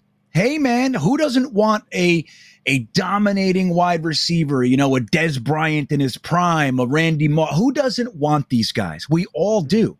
The problem with it is that if you're fishing in a pool that doesn't have any trout, and you're going to try, there's no fucking trout in there. You're not getting. So if there's no great wide receiver in here, or it's less likely that all the talent, you're just as likely to get the same talent at 35, then you shouldn't force feed and reach for need. That's the whole dangerous thing. I want a first round wide receiver. I want Zach to have that guy that no matter who's covering him, he gets the ball, and when there's a running play, he's laying out cornerbacks, and I want that guy too. Everybody wants him. The problem is, if he's not there, you don't pretend somebody is there. So you get the highest tier of talent that you can with what's being offered. And so, yeah, I think it sucks that we've waited this long. Look at how bad our organizations are. But like, conversely, we've taken like 8 defensive tackles at the same time. Fucking how many linebackers? Like, it's crazy. It's crazy. But that doesn't mean that we should take one this year if they don't feel like the wide receiver is a top 10 player. Jorge drops in, says KT was top 3 in quarterback pressures. It's more than sacks. Interesting. So yeah, look, that's we've talked about a stat on here, and this was a few years ago, but pressuring the quarterback takes your quarterback rating, and forgive me, this is a dated stat, but it takes it from a Big Ben quarterback rating we're talking about in his prime to a Blaine Gabbert when you put pressure on him. So that's the type of value that pressure on a quarterback can have. So I completely understand that. So Jorge, there's absolutely a situation where this is a ton of smokescreen, and we're just trying not to have, or maybe the Giants are trying not to have the Jets make KT the pick at number 4, so that way he falls to number 5 or number 7. I think it's entirely possible. Mike Saunders drops in and says, Trevor Lawrence said there's more to life than football, and no one flinched because he's a quarterback. The quarterback just has way more impact. They flinched. They flinched. They weren't going to move off of him from the number 1 overall spot because he's a quarterback. Okay. Like, look, right. Like that's just it. Like, even if you get him for 10 years of generational quarterback like you did Andrew Luck. Now, granted, if you knew Andrew Luck was going to retire at 29 or whatever he was when he retired, he's probably not the first overall pick, but the talent was 100% there. What are your thoughts about Trevor Lawrence saying this and, no one flinching, or maybe not as many as KT? Well, we don't know if anybody's flinching. All we know is that the press and the fans are flinching. We don't know. Let me tell you, last year when we were doing the Zach Wilson is better than Trevor Lawrence thing because we were at 2, remember that whole thing where everybody's, and then Chris Sims came out and said that Zach was the best quarterback in the whatever he did. So we had Jets fans that were trying to make Zach Wilson into the best quarterback prospect in the last 50 years. That was what was going on 1 year ago. Right now, we were saying that Zach Wilson was a hybrid of Patrick Mahomes and Aaron Rodgers, and he's going to throw for 4,500 yards. So the Jets fans that were involved in that, trying to make Zach Wilson actually the better quarterback prospect out of Trevor Lawrence, were using that exact thing. Trevor Lawrence doesn't care about football. If the going gets tough in 3 years, he's going to be gone. And I saw articles about it too. Should it be a concern? But like you just said, he's such a good player that it didn't work. And now we think teams are flinching on Thibodeau. We hear it from the press. But we don't know if any of this shit's real. Like, we literally don't. Kayvon Thibodeau could still be the number 1 overall pick. We don't know. The Jacksonville Jaguars might just say, KT, that's who we want. And so did anybody really flinch, So we don't know. Mm-hmm. I think it's just, again, I agree with what Matt said. I think Kayvon Thibodeau is being held to a different standard than a lot of other people. Now, that could come from he was the consensus number 1 overall pick for the entirety of the college season. So it was just a foregone conclusion that he's the guy. And maybe a lot of people want to tear that guy down. So I don't know. But again, I'm not so sure teams are actually flinching. Yeah, I think that's a fair point. NY Sports MC in the chat, taking care of little moderation stuff. Thank you, brother. Much appreciated. There you go. Always keep an eye on you over there. Look at him. delete it. I love it. Johnny P drops in with Super Chat, says, my opinion is that the edge and wide receiver are the same. No obvious elites. Lots of second round, late first types. Don't make the mistake we made with Sam and Mark. So I think this is my argument as far as the edge rushers go. Like, I do think there are 5 elite edge rushers in this draft class, or at least top end, where you can take them in the top 10. And that's why I'm a little more okay with going Sauce at 4, or, maybe another direction, or trading down and taking your edge at 10. Like, that's kind of where I'm at. Now, would I wait till the second round to get an edge? No, absolutely not. Wide receiver, I do think there's value in waiting till 35, because like Green Bean and I said, Deebo Samuel, DK Metcalf, AJ Brown, the guys we're talking about trading for, all second round picks. Michael Thomas, right. Second round pick. Like, lots of really good receivers, not in the first round. And if you can get one in the second round, or maybe late first, have him for 5 years and then trade him away for additional capital. Like, look, DK Metcalf could fetch 2 first round picks potentially. Deebo Samuel can fetch multiple second round picks. I think that's absolutely a huge thing for the Jets to do. So, Green Bean, I want to hear your thoughts on this as well. Well, it's funny, it's like when you look at edge rushers versus wide receivers, or people are going to say what they see, right? So like they're going to say that this position is stronger or that position is stronger. Generally speaking, when you look at the overall evaluations of draft classes, we've been pretty on, like with the overall. Obviously, it gets much more difficult when you go into the specific players and prospects. There's so many variables. And then when you add, just bringing them to the NFL, the team, the environment, there's so much going on that could lead to a guy being a great NFL player, a good NFL player, or just a complete bust. There's so much there. But when you look at what a draft class is offering, it's not as difficult to see. Like when you see that there are positional groups in each draft class. Like a draft is stronger in this positional group. It's much easier to look at the guards versus the edge rushers and just look at what that group is offering and say, no, this is a strong edge rusher class.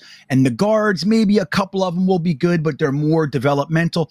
You can see that. Now, that doesn't mean one guard out of that developmental group isn't going to come in, land in the right spot, and fucking dominate. It happens all the time. But when you look at about it like overall, when you're talking about first round types versus second round types, so many players that are in the second and third and fourth round, they end up being great from the word go. Well, why didn't anybody know? Why didn't you take them in the first round pick? You know, with your first round pick, if he's so much better, then because there are reasons for that. Maybe it's a size thing. Maybe it's an injury thing or whatever it is. But there are reasons. But a lot of the time, the guys you have with first round grades and third round grades, let's just say first and second, they're this close. There's 2 points on a numeric scale that separate the two. But what we're trying to look at here, and what GMs are trying to look at, obviously, is they're trying to get to the reasoning behind somebody is a better prospect than someone else. They have X, Y, and Z, which has led to guys being good in the past. This guy, like you said before, I forget what it was about, but you said we're looking at like what he could become, not what we've seen so far. So guys where it's like what they could become, you start to lower their, like if they don't have the production, you drop them around. It doesn't mean that they're not just as athletic, but you see one guy, he's got the tape, one guy doesn't, just as an example. And that's what separates the two. But dude, if you know how to do this thing, and Joe Douglas looks like he does, where our GMs in the past were accountants, they didn't know how to do this. When you have a guy, he knows how to evaluate those guys. He's going to get gems in the second. He's going to get gems in the third and fourth round. We've already seen it. And that's what separates the really good teams like the Ravens, the Steelers. Dude, they've been getting fourth, fifth round steals for decades, where the Jets, we can't even hit on our first round picks. So that's the whole, I know that was a little bit longer of an answer than maybe you were hoping, but that's kind of what I have for that right there. AZ Jets drops in. He says, dream scenario, trade back from 4 to the Saints. George Karlaftis or Jermaine Johnson at 10. I feel like one of those two will fall to us. I do agree. I think one of those guys will absolutely be there, if not both. Jameson Williams at 16. I think there's a risk he's not there. We did a mock draft the other day, me and Richie, and I think Williams went 7 to the Giants. So I do think there's a fear that he could go in the top 10 before 16, but if he's there at 16, 100%, I love it. And then Linderbaum or linebacker at number 10 or at number 19, I absolutely love it. Yeah, if I could get my edge rusher at 10, you get Jameson Williams at 16, and you get Nakobe Dean or Linderbaum at 19, or even Zion Johnson at 19 to play center, green light, 100% would absolutely love it. Green Bean, what are your thoughts here? To say, yeah, I like the idea of the trade down with the Saints. I do. Again, just for 16 and 19, I don't love that. There would need to be some sweetener. It's like, I love coffee. I love coffee with cream, but I really love coffee with a little sugar. And you know what I mean? So that's what I'm looking for. I'm looking for a little bit more, but just to be able to, like he said, dream scenario, trade back for grab Karlaftis or Jermaine Johnson. And then he feels like one of those two will fall from us, Jameson Williams or Linderbaum. Again, like I'm going to say the same thing about Linderbaum as I did when we were talking about him with our 4 or 10 pick. Remember that was a real thing for a while. People were just as passionate about Linderbaum at 10 or 4 even as they are now with Sauce at 4 or whatever. So I'm going to say the same thing. If we end up grabbing Linderbaum, I'm going to be happy because he's a damn good football player. But is that the way I think we should go? No, because we already have a center. I'd rather see us get a center in the 3rd or 4th round and let him sit for a year behind Connor McGovern and then come in, having a year to learn the system. But if we ended up taking Linderbaum, I'd be like, okay, man, we're stacking good football players, and I believe him to be a good football player. But it's not really the route I would go, so I wouldn't say that's my dream. But having 10, 16, 19, and maybe 98 as their 3rd round pick, I could live with that, I think, Ryan. Chris, now he's adding on to his comment from earlier about his wide receiver ranking. He says, by the way, I'm still all for grabbing Jelani Woods later, like the 4th or 5th round now. His value, I feel, rose a little bit. Yeah, I don't know where his value winds up being, but I do think tight end in general in the 4th, 5th round is a huge sweet spot. Charlie Kolar is going to be there. Cole Turner is going to be there. Jeremy Ruckert could be there. Jelani Woods could be there. Like, for me, the value in tight end in the 3rd, 4th, 5th round is way higher than Trey McBride at the top end of the 2nd round. Green Bean, your thoughts on the tight end class? Well, you know what? This is known as a pretty deep tight end class, but it's also not a top-heavy, strong one, right? Like, and I have to say, I thought that the Jets would be a little bit more in love with a few tight ends, namely the ones that they had in the Senior Bowl, McBride, Ferguson, some of those guys, Kolar. But the fact that we signed 2 in free agency, 2, not 1. That's not exactly speaking the same language. That's not saying, oh, yeah, we love this tight end class. It's really saying we might not like this tight end class that much, and maybe they grab one later if they're going to do anything. That said, I happen to like a whole bunch of them. Now, there's no Kyle Pitts. There might not be a Pat Freiermuth. There might not be a TJ Hawkinson or a Noah Fant, but there are lots of guys that are going to be very solid. And don't forget, man, guys like Kittle and most of the really good tight ends in this league, they're mid-round picks. They're usually mid-round picks. So the thing is with tight ends is that a lot of teams don't value them really high. So you'll see 1 or 2 get picked in the 1st round. So what does that do? It pushes them all down to the 2nd round. Then you see 1 more in the 2nd. What does that do? Now you only have 3 tight ends taken from the whole class and you're in the 3rd round. That means that you're going to get one of the top tight ends in the class in the 3rd and 4th round. And that's what happens every single year with this position. So you really, unless you love a guy like a Kyle Pitts, there's most of the time there's no need to take a 1st round tight end. Like I would have used a 1st round on Freiermuth last year because I love him. But again, I think this class, you're going to see a lot of good players come out of it, but they're not going to start going off the board till maybe the 2nd, 3rd, and 4th rounds. Before I get to Mudvile Super Chat, I had a good chuckle at this. Jerry says Ryan got some Dr. Evil vibes right now, stroking my my hairless cat here. Yeah. Bali is my so fun fact, Bali, not Molly, not Bali or whatever. Bali, B-A-L-I. We got Bali because Becca and I had to delay our wedding, and our honeymoon was supposed to be at Bali and Singapore. So unfortunately, we weren't able to do that. We wound up going to Aruba just a year later, COVID and all that good stuff. Muttfile says, Ryan, you're making me miss my dog. LOL, I can't go near her right now. Go Jets. I don't know why you can't go near her, but yeah, Bali's hanging out with me. I actually, while Green Bean and I were out in Arizona, and I don't know if I sent this to you or not, Green Bean, but I actually got a dog jacket for Bali that has Copilot stitched on it. And it was nice. Way no, I didn't too see that. Perfect. It's hanging in our stairwell going downstairs, so I'll have to have it at some point. I just wasn't anticipating her to be all lovey-dovey right now. Let's see. Chris drops in. Chris says, a question that I don't know, a question that I'm not so sure about.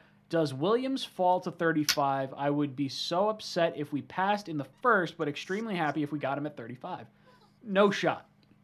I think Williams has shown he's healthy enough to start doing physical activity where he might be healthy for the beginning of the season. And I do think that this dog is just, come on, Bali, what are you doing? And I do think that teams have shown they don't care about the ACL injury. You saw Godwin and you saw Gallup get $60 million this past year. I don't think teams care about the ACL. I don't think there's any way he makes it to 35. I think he's a top 20 pick all day. Yeah. I mean, what's funny? A month and a half, 2 months ago, I thought that he would slide. But I think you're right. I don't think there's a snowball's chance in hell that he's there in the 2nd round. I really don't. V-Man drops in, asking a question for Green Bean. Green Bean, you listen to Pink Floyd. I did. I listened to it last night and today, V-Man. So thank you. Very interesting song with a Ukrainian lead singer. And it was, I liked it. I mean, look, it sounded like Floyd. It sounded like Floyd, V-Man. You got the Gilmore shredding going on. So I was happy to see it. I appreciate that tip. And I thoroughly enjoyed it. It's tough to listen to a song in another language, of course, but I liked it nonetheless. Thomas Cahill drops in. He says, pick only top 10 picks in the top 10. If not, trade down. Yeah, Green Bean and I have Green Bean more specifically has been saying that in the top 10, you got to come away. When you have the number 4 pick, you got to come away with a top 5 player. At number 10, you got to come away with a top 10 player. And for us, wide receiver, there's so many of them that are good that we think you can get a top end talent that you don't have to take at the top 10 slot. So if I could go with someone like an edge rusher and a Sauce or a Derek Stingley or a Hamilton, like I would have no problem taking Hamilton at 10 if you got your top edge rusher at 4. Same thing if they wind up wanting to pull the trigger on, say, Nakobe Dean or Devin Lloyd at number 10 instead. We have a luxury of being able to, I don't want to say reach, but maybe reach a touch. Like a guy that might go 12, 13, 14. Like if you want to take him at number 10, what do you want to, don't lick the microphone. That's not how that works. Yeah, look, take the top 10 players in the top 10. Green Bean, your thoughts on this? Let's see. We'll pick only. Yeah, I mean that's kind of been my mantra, right? I mean, like when it all boils down, like we all like one player over another. We like different things, and we think we see different needs and all that. And that's all well and good. We should be able to have a nice, calm discord and disagree and be cool with it. That said, at the end of the day, the one thing that absolutely must happen is you need to leave the top 5 with a top 5 pick, and you need to leave the top 10 with a top 10 pick. Or a trade that justifies you moving out of a top 4, 5, or top 10 pick. So what does that mean? Well, that means another first next year. It means some second round picks, stuff like that. So yeah, I think that's underneath everything, all of our preferences aside, that's what we need to come away with. If we do that, and start stacking drafts like that, we're going to be fine. Darrell Revis drops in with a super chat. What's up, Revis? Says, if we go all defense with the first 4 picks, would you guys pick best case? Who would you guys pick? Best case scenario, is there a way we get KT and Sauce? Yes. So I think I guess if you're talking about Chris Sims, then yeah, maybe you go Sauce at 4, KT at 10. But I think it's more realistic that you wind up going KT at 4, Sauce at 10. And then if you're going into the second round and you're not thinking wide receiver, which I think is a major tactical error, I think you have to go receiver in the top 2 rounds. But if you did have to go a different round or a different route, I think you go with the edge rusher and safety. So let's say you go edge rusher, Sauce, Christian Harris, and Jaquan Brisker. Like that's probably the top 4 at least position groups that I'd probably look to target, and those are players that I do like. So, Green Bean, where do you think the Jets would go if you did go defense in the top 4? Number one, I want to say I don't think that we're going to do that. Although we went offense with the first 4 picks last year. So, and again, this seems like a stronger defensive class. So, they're not afraid to do it if that's the way it goes. So, if we do go defense with the top 4 picks, I think our pick 69 would probably be a wide receiver. But it could go offensive line too. Like people forget, like we're all, horned up for our first round picks, but it's like the sweet spot for offensive linemen is like that 3rd to 5th round. That's where you get the guys that are going to end up being starters for you. Obviously you can in the 1st and 2nd too. I'm just saying, traditionally speaking, most of the offensive linemen, they, you find them in the 3rd to 5th rounds. That's just, it's not that hard to do. So I think we'd start seeing some of that. But wide receiver, I think we're going to bring in another running back this year. I wouldn't be surprised if they went a little bit earlier than we think, depending on how the boards fall and everything. But yeah, I think wide receiver would probably be the first pick at 69 if we didn't take a single offensive player in the first 4 picks. Disregard Papa drops in. He says, thoughts on Jameson Williams if the Jets pick him not playing the majority of his games his first season, maybe not even playing the entire first year. I don't think he wouldn't play his entire first year, especially now that you're starting to see him already working out. I think he is. So the type of ACL surgery that he actually had a brace installed on the inside of his knee, which is, different from how they've handled ACLs in the past. So maybe there's a little more confidence on his part, because generally speaking, the ACL takes about 8 to 9 months to heal, but it might take a year for a player to really get over the mental side of an injury like that, because they're afraid to juke in fear of that knee kind of buckling. And if they think there's a brace on the inside and they're that much stronger, then maybe it's a little different. Now, with the Jets, what's the benefit here is, you have him on a 5-year contract, but also the Jets have 2 tight ends that they just signed that they're looking to use a lot. You have Michael Carter, who's going to get a bunch of touches. You have Corey Davis, who had a great relationship with Zach Wilson at the beginning of last season, aside from the drops. Elijah Moore and Berrios both created a great chemistry as well. So you can have an argument saying that, hey, look, a receiver could sit out a while and it won't necessarily impact how the Jets, perform this year, but at least you have an elite talent, moving forward. And I like Jameson Williams. I would take him in the top 10, and in a trade down situation, if he wound up falling to say 16 or 19 or something along those lines, I would 100% snatch him up there. But I think he's, right around that number 10 pick. I think he's a top 15 pick, top 20 pick. Green Bean, your thoughts? You know what I think? I think that if we do decide Jameson Williams is our guy, I think that actually is a vote of confidence for Denzel Mims. That's what I think.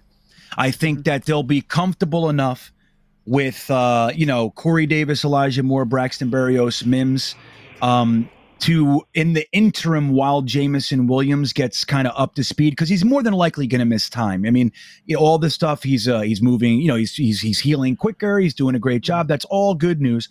But we still, more than likely, he's going to not be 100% at minimum at the beginning of the season. So he's probably going to miss some time, and you want to see them take it slow. You don't want to rush him back, and then he exacerbates the situation and ends up missing a whole year or something.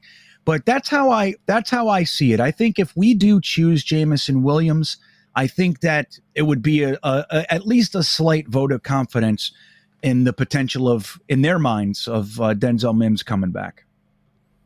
Real quick, it's Vin says, give the dog pets with both hands. So right now I'm going to go over and I'm going to give Bolly pets with both hands because I think she wants to go outside and see if Becca's here. So come on, Bolly. Look at that. How excited are you? Yoitz checking in, telling you how to pet the dog. There you go, Yoitz. See? Yoitz. Now Bolly doesn't want to hang out with me. Mom is home and she's got to go hang out with Mom. Where were we? Mumtaz. What's up, brother? Mumtaz says, I don't care for athletics, big game fetish. We got young ascending players who are good. Their best football is ahead of them. Big respect for Joe D. Right. So that's that article that came out, right? Or that clip, whatever it was. Well, I need you to fill me in because I have no idea what he's talking about here. All right, let me read it to you. I actually just made a video on it, so I'll get you the little thing here so you can hear the whole thing. How's that sound, Ryan? Yeah, absolutely. So here's what was said on The Athletic. An NFL executive told Mike Sando that the Jets were in on a ton of guys and got nobody, including Tyreek Hill, who chose the Dolphins over the Jets when Kansas City granted him permission to seek a trade in March. They don't have a selling point to players right now, the executive said. People don't know what to think of Zach Wilson. Players don't necessarily covet playing in that market, and guys who have choices tend to wind up elsewhere. They are in this weird purgatory. New York this offseason has signed second and third tier free agents like Tyler Conklin, CJ Uzomah, and Laken Tomlinson, and safety Jordan Whitehead, while failing to land a splash free agency signing despite plenty of cap space. An improved performance from Zach Wilson in 2022 would go a long way in luring big-name free agents to the Jets next offseason. And here's the parting shot. It would be exceedingly difficult for Wilson to be worse than he was as a rookie. So it's a really negative take on really, I mean, like you said, like we didn't land any big name. Well, number one, Laken Tomlinson was on everybody's short list for one of the top 2 or 3 guards in free agency this year. He made the Pro Bowl last year. So, I mean, how far can you fall in that period of time, right? So now he's a tier 2 free agent. Fine. Another take said that the Jets went about this in a calculated manner. I put that in my video as well. They didn't go out there and overpay the big splash guys. Like this article would have been really happy if we paid, Brandon Scherf $16 million a year. Would that have qualified? Would that have made you feel better? So again, I'm not you. I'm saying the guy in the article. No, I got you know what I mean? Yeah. So what Mumtaz is saying, and I don't care about the Athletics big name fetish. We got young and ascending players who are good, right? And I think that's by design. Like Saleh said in his interview a couple weeks ago, he said, we don't have any players here that we overpaid to be here. Everybody here chose to come here. Now, if that means you can't get Tyreek Hill yet, so be it. The truth is we won 6 games in 2 years, okay? We have a fan base that if you have one bad year, will fucking attack you on Instagram and call you fat and lazy and tell you you're a bust. So, I mean, I could see it. We're going to need to win some games in order to get the marquee guys, but I think that Joe Douglas did a fucking fantastic job in free agency, being very calculated on who he's trying to get. We did a good job in free agency, in my opinion. What do you think, Ryan? Yeah, dude. After hearing that article, look, I completely agree with it. Aside from, look, I don't want to go after the big names. I don't think Joe Douglas wanted to go after the big names. Yeah, he wanted a big name wide receiver, but look, Tyreek Hill wasn't going to come here, and I completely agree why he didn't want to come here. Look, the taxes are a lot of money. You don't know what you have in Zach Wilson, and look, Tyreek Hill has a home in Miami, so it makes sense for him to want to go back there. So for me, they're just kind of saying stuff that makes sense. Like we are paying the jet tax for people who want to come here. And look, there's a thing. The media, that is absolutely a detractor for why people don't want to come here, depending on how much it is. But look, if you had the option to go play for, Green Bay or something like that, or the Jets, I'd much rather deal with the media in Green Bay and play with Aaron Rodgers than play with Zach Wilson, who's an unknown, and you're getting whacked with the media, you're getting whacked with, New York, New Jersey taxes. Like, I can completely understand guys wanting to go to Texas, Arizona, Florida, because they're going to make so much more on top of that, with the cost of living being way less as well. And it's kind of a weird hurdle that the Jets have to overcome. But if you have a good quarterback and you have good players and you have a good coach, we saw in 2009, 2010, when the Jets were going to those AFC Championship games, New York City is buzzing. And guys that were on those teams, LaDainian Tomlinson, Tony Richardson, Bart Scott, those types of guys love New York. Like, they were absolutely other teams' players prior to being here, but they are lifetime Jets because of the surrounding atmosphere. If you win in New York, you are king of the country. Like, that right. You are top of the game. But guys don't have the mental fortitude to deal with it, and a lot of guys don't think the Jets organization right now is equipped to present that type of impact on their careers. So I can understand Joe Douglas not wanting to overpay guys. Look, we have wanted the big name guy for so long. We wanted Le'Veon Bell. We wanted I don't know, insert any Tremaine Johnson. TJ Mosley, right. It's blown up in our face. Get the second and third tier guys. Build your team from the inside. Build the culture up the right way. This is how you rebuild a team. I trust in Joe Douglas. I trust in Robert Saleh. I love what they're doing right now. And I hope to God that they don't blow it up, because a couple of fans are a little butthurt about stuff. And look, I think you're right, Green Bean. I think it's absolutely correct in what they're saying, but also, like, look, I didn't want Scherf. I didn't want some of these top tier guys because of the reasons you and I just stated. So yeah, completely. Well, it's like Cadoza said in the chat, when we do win, we're going to be insufferable. And I think It's going to be 2009, 2010 on steroids. You know, we had a full we've decade. We've got channels now. We're going to be yelling at people. Oh, dude, you thought the Patriot fans were bad? Just wait till we start winning. Yeah. Oh, my God. I'm going to be the most obnoxious Jet fan you will have ever met. Like, I've been bottled up for the last 5 years or 4 years of doing this channel. I can't wait to rip loose. Dude, that's such a great point. We have been bottled up. Like, think about it. For 2 years, you and Matt have come on my Jet Nation live stream for the games. Like 3 or 4 times you were able to come on in a good mood. We're always miserable, dude. Like, when we actually do win, like you said, we have channels and shit now. There's the Jet Lounge on Twitter. We have the infrastructure now. When we win, it's going to explode. We're going to take over the world, I think, when we start winning. We're going to fucking ruin everybody's day. Damn right, and I'm all about it. Chris drops in. He says, I don't think he slides, but if we passed, I would hope he would like Elijah Moore. LMAO, I'm just dreaming at this point. So Chris was saying prior to that, Let me see. He was talking about Jameson Williams falling to 35. Look, if he did, that would be amazing. And I don't think he falls that far, but I would absolutely love it. B. Trav drops in with a super chat. Says, is it me, or is this a crazy draft year?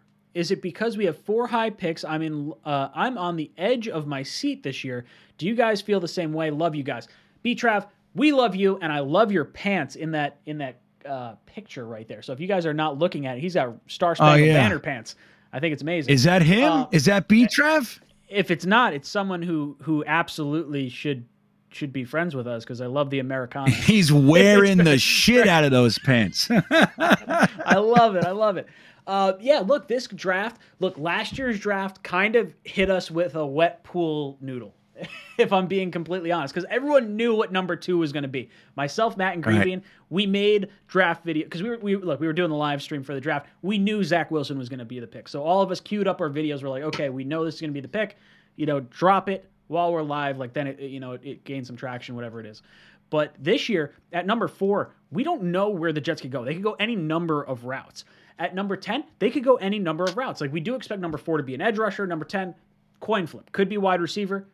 Could be edge rusher if we pass on the 4th round. We could trade out of the 4th round. We have 2 early 2nd round picks. Last year, we traded 2 3rd round picks up to get Elijah Vera Tucker, which was super exciting. And when you look at the draft stream from last year, our day 1 stream and our day 3 streams were the 2 most popular because the Jets only had the 2nd pick in the 2nd round. And then we sat there for the rest of the 2 rounds, the whole 2nd round and the whole 3rd round. And we're sitting on our thumbs. This year, you're talking 2 first round picks. I think there is 100% chance the New York Jets are trading into the back end of the first, so you better be hanging out with us the entirety of the 1st round.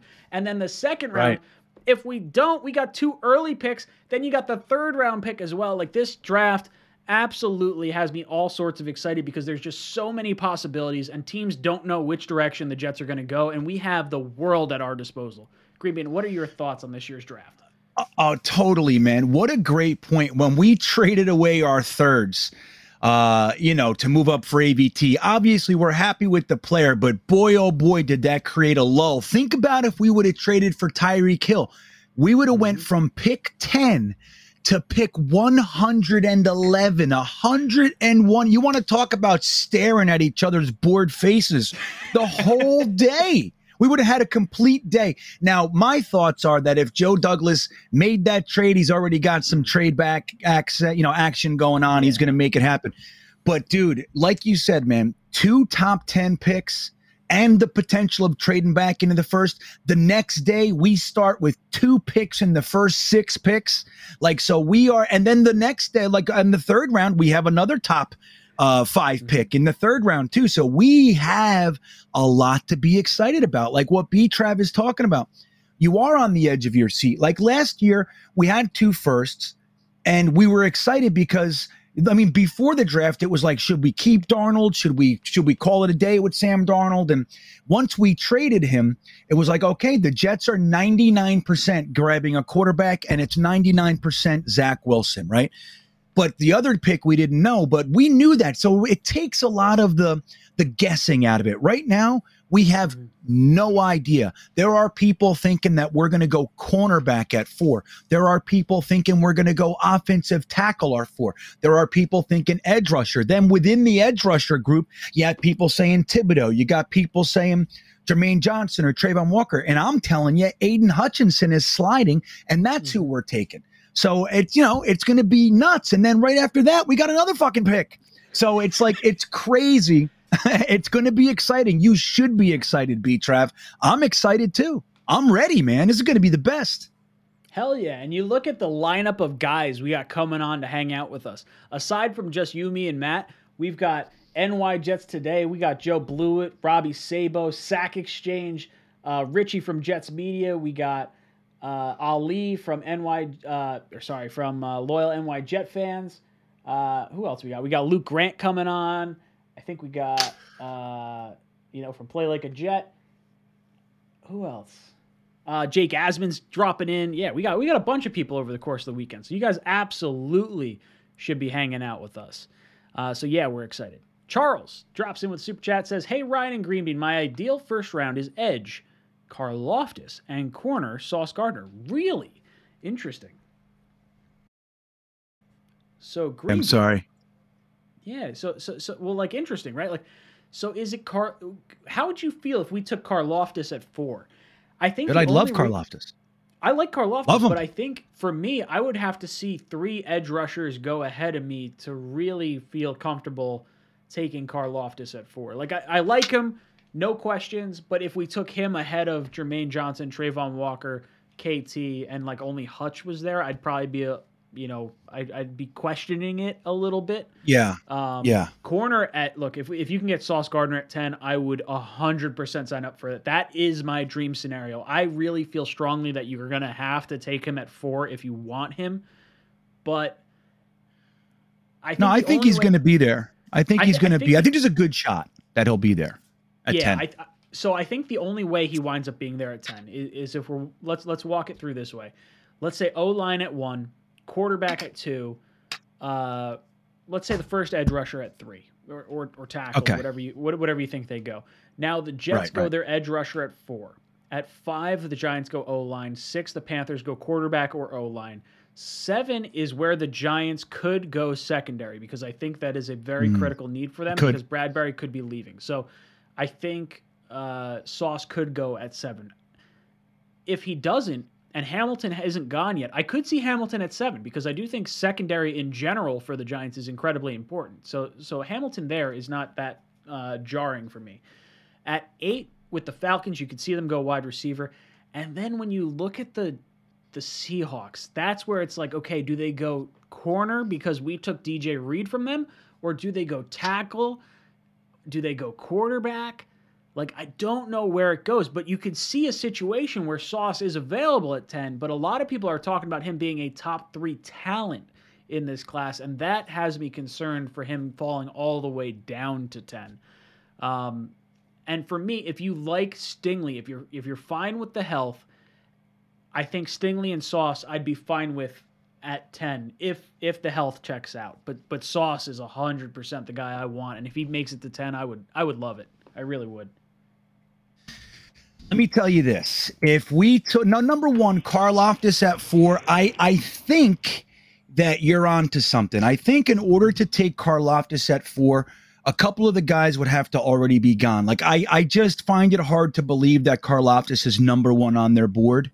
As much as I like him, and I'm fairly confident that the Jets like him too, he's just got their kind of game, in my opinion. Yeah. Because he's a smart player too, and they like that. So I think if in the event we do take Karlaftis, I will be very, very happy as long as we don't pass on maybe a Hutchinson, something like that. But so if we take Karlaftis at 4 and then Sauce and Hamilton, or any edge at 4 for this matter, but if Hamilton and Sauce are there at 10, that's when I would be finally like hot and bothered about Hamilton, and I think that the Jets will take him over Sauce Gardner. That's what I think. Now, maybe I'm wrong. I reserve the potential to be wrong, but I would be ecstatic if we took a good edge rusher at 4 and we got Kyle Hamilton at 10, which I don't think he's going to be there. I think he'll be gone.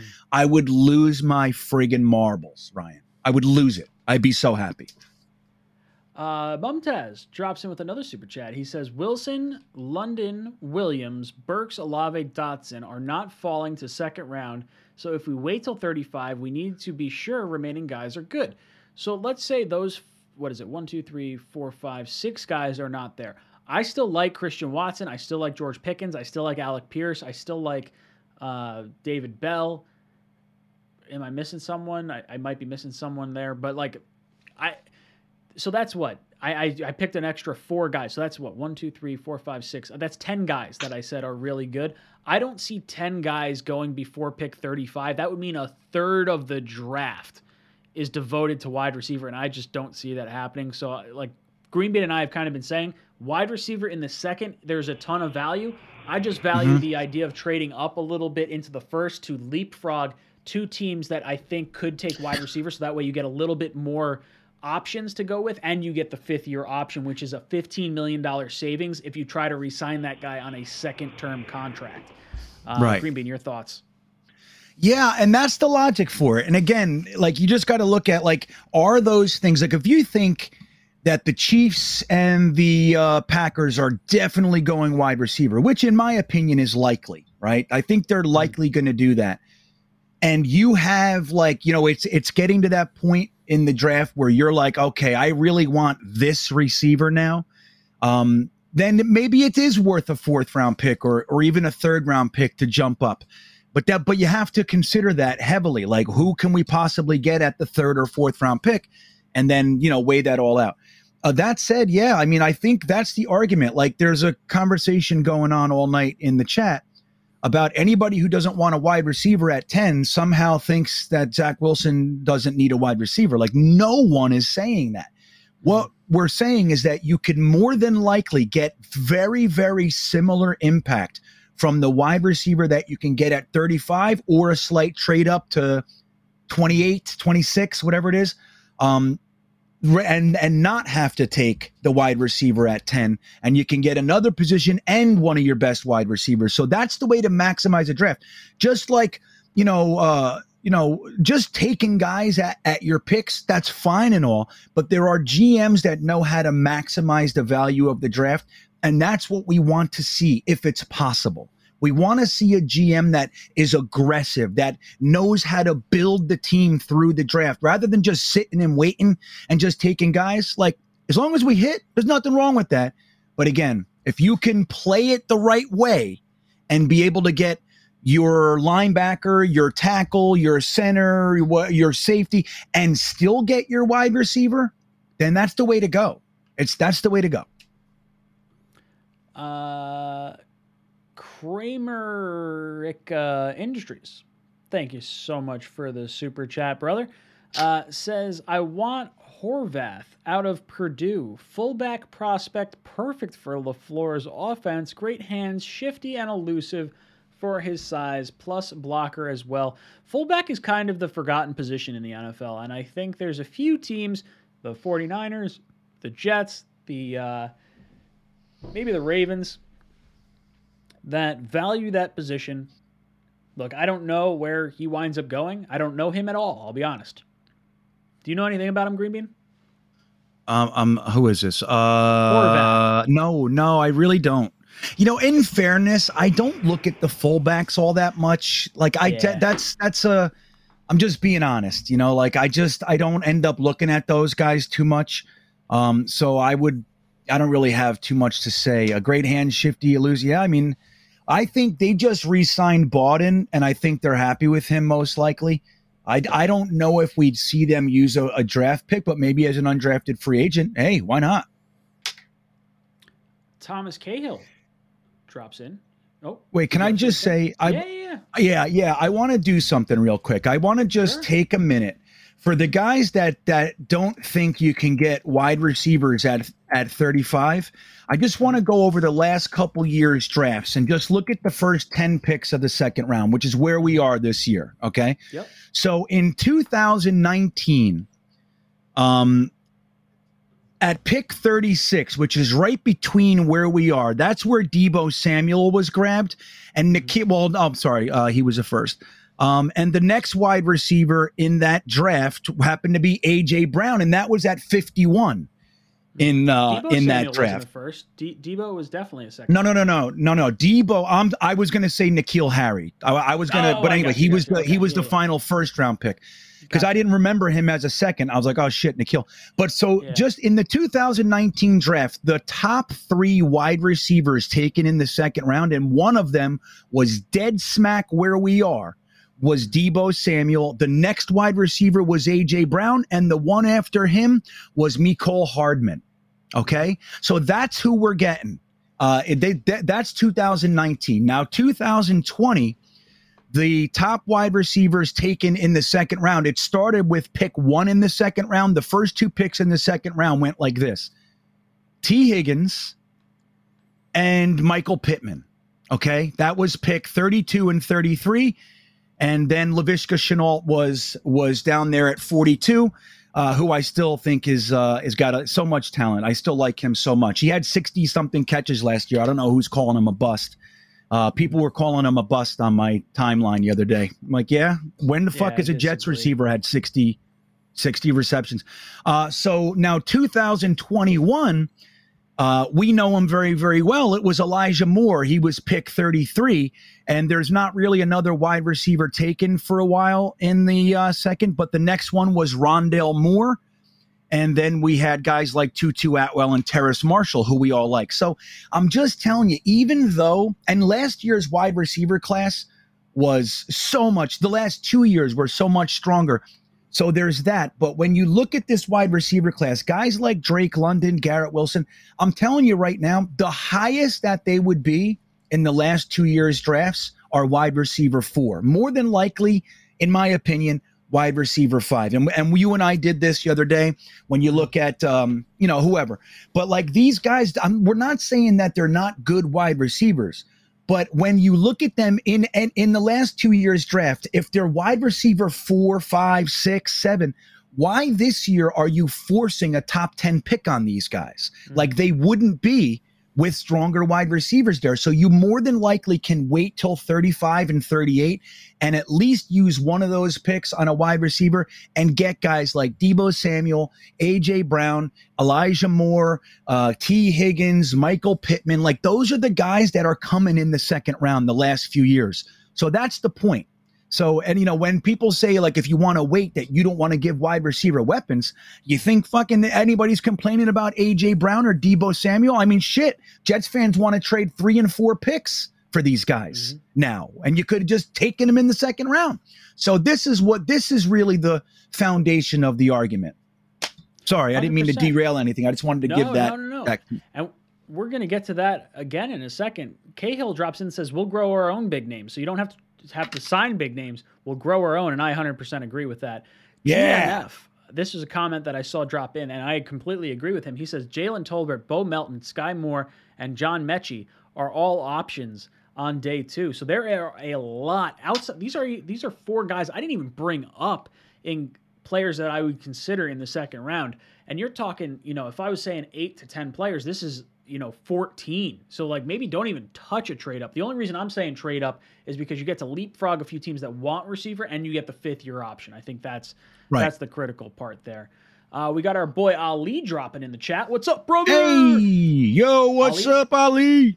Ali's going to be hanging out with us for day 2 or 3 of the draft. We're going to get some of his thoughts on how the draft is unfolding. Fonz, says throwback. Nice. It says re-sign Keelan Cole. KT will be gone by 4. I say go Sauce at 4 and either Johnson or Karlaftis at 10. Monitor wide receiver market till the trade deadline, wide receiver in the second.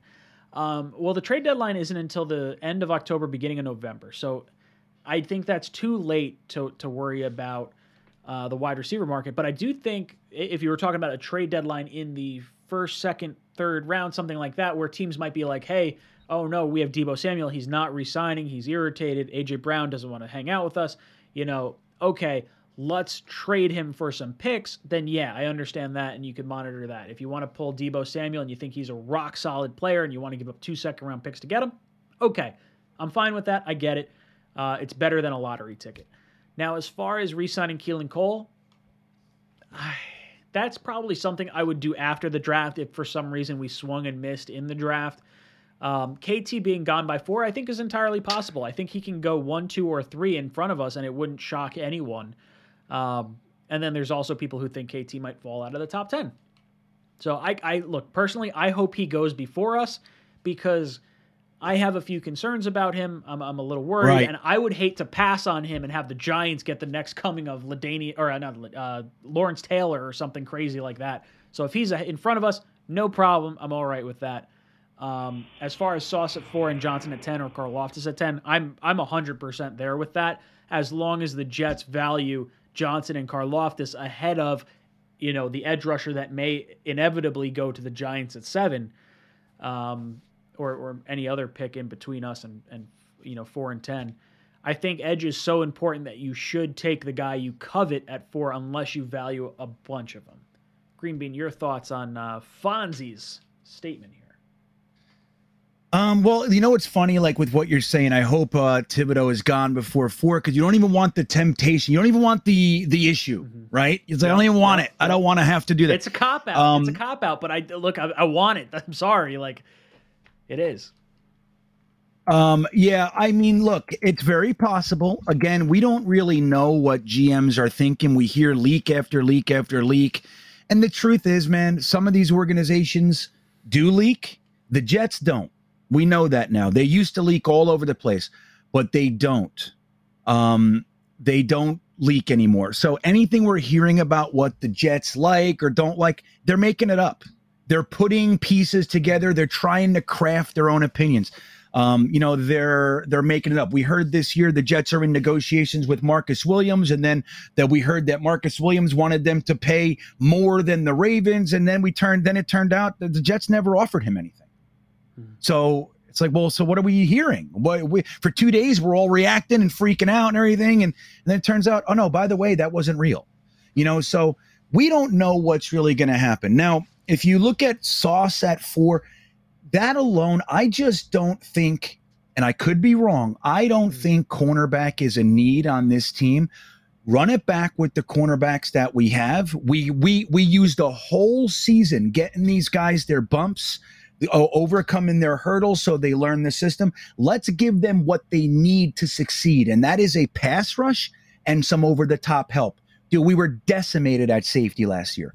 Decimated. We were playing guys that we signed a couple days earlier. They were starting for us. Elijah Riley, Wild Goose, all these guys. We even took cornerbacks and put them back there like Pinnock. You know what I mean? So if we get them some legitimate safety help, and we have a good start with Jordan Whitehead, we re-signed LaMarcus Joyner. So he's, we have some, a little bit of a safety blanket there. But if you get them a legitimate pass rush and legitimate safety help, somebody that can actually cover the whole field back there, be a one high safety and pick off the ball. These cornerbacks, they looked like they're good enough to me. Like Bryce Hall had 16 passes defensed. He wasn't getting burned all over the place. He wasn't perfect. He's the first year in this system. He's trying to figure it out. Our defense is all over the place. There's no pass rush. Let's see what Bryce Hall, Brandon Echols, DJ Reed, and Michael Carter II can do with the rest of the defense. I don't see that love with, the one part of our defense that was kind of good, solid. We want to stir it up there when we have fucking holes everywhere. We have no linebackers. We have no edge. So that's the thing for me. I get the love for the guy, but I don't see the need for the guy. But yeah, that's where I stand with that. So you brought up an interesting point, like, oh, there's these players that the Jets are potentially going after. Oh, we can't get them. Oh, they didn't pick us. Oh, we didn't even offer them a contract. That's what the Jets are. The Jets are a leverage for every other team. There's a reason why Tyreek Hill is being talked about. Tyreek Hill was never signing a contract with the New York Jets because he wanted to go to Miami. I guarantee what happened was Kansas City said, hey, you can seek a trade. The New York Jets were like, hey, we'll offer you this. And the Kansas City Chiefs were like, hey, yeah, we will take that. And then they went to Tyreek Hill, and he's just like, well, I'm not signing with the Jets. Like, hey, Miami, I would like to be with you. Can you offer something comparable? I would love to be there. And that's what happens with the New York Jets right now because our taxes are too high, our quarterback is unproven, and the media is a tough thing to deal with, and guys just have their own opinions on where they want to be. There's guys that don't want a big market. There's guys that want to be closer to home. So yeah, dude, I'm right there with you. Chair Run drops in. He says, I worry free agents just don't like our new uniforms. And I know we have only one with the uniform Ryan is wearing. Not too early to go back on the change. Ha. As weird as that sounds, I don't think that there is, I think because there's such a premium on contracts in the NFL and shelf life and everything like that, I don't think the uniforms play much of a factor at all. Maybe if like the top of the top guys are like, hey, I can go anywhere I want, and like the Jets uniforms are ugly, then okay. I'm hoping Jets change. I'm hoping the Jets change the uniforms up a little bit. I don't hate the logo. I like that logo a lot. I would say I like that logo more than this logo, but I like this jersey more than I like our new jerseys. I still love the old swoosh logo. That's why I have it in my logo for the channel itself. Yeah. Like that's the one I want to see come back. Me too. But the thing is, I think we have to keep these uniforms for a minimum of 5 years. Isn't that true? Yep. Yeah. We have so the option we have for a to second keep them. uniform. That starts this year, right? Yeah. So I'm hoping, like, my favorite uniform ever is the one you're wearing. That to me is the cleanest. It's classy. Most of our success happened with that uniform on. Like, I have a lot of positive associations with it, but I like the uniform. Remember when Parcells switched to it? I was psyched. I'm like, yes, the white helmets. Weeb Eubank always used to talk about the white helmets being a benefit to the quarterback. Seeing white helmets running across a green field is helpful. So anyway, I like that. But I think if we go with that third, that alternate uniform, I'm really hoping that it's the 90s one with the swoosh, like you're saying. It could really, all you got to do is change the helmet and you can wear the rest of the uniform. It seems like an easy fix to me, right? Yeah, if you get let's keep the green of the helmet, add the white with the swoosh, and maybe take away those like weird like triangle looking points that come out on the shoulders, go back with the stripe over the top. Like there's a lot of things I like. Like I don't hate the green. I don't like the black's fine. I think the white is sharp. I would have loved to seen an F-16 gray added into the mix. Like that should have been, almost more than the black, honestly. I like, I don't know. I haven't found a player that I absolutely have fallen in love with that I want to spring and get the New Jersey. I did do that with Jamal Adams, and it bit me in the butt real hard. I would say Braxton Berrios is the one for me if I'm going to get a New Jersey right now.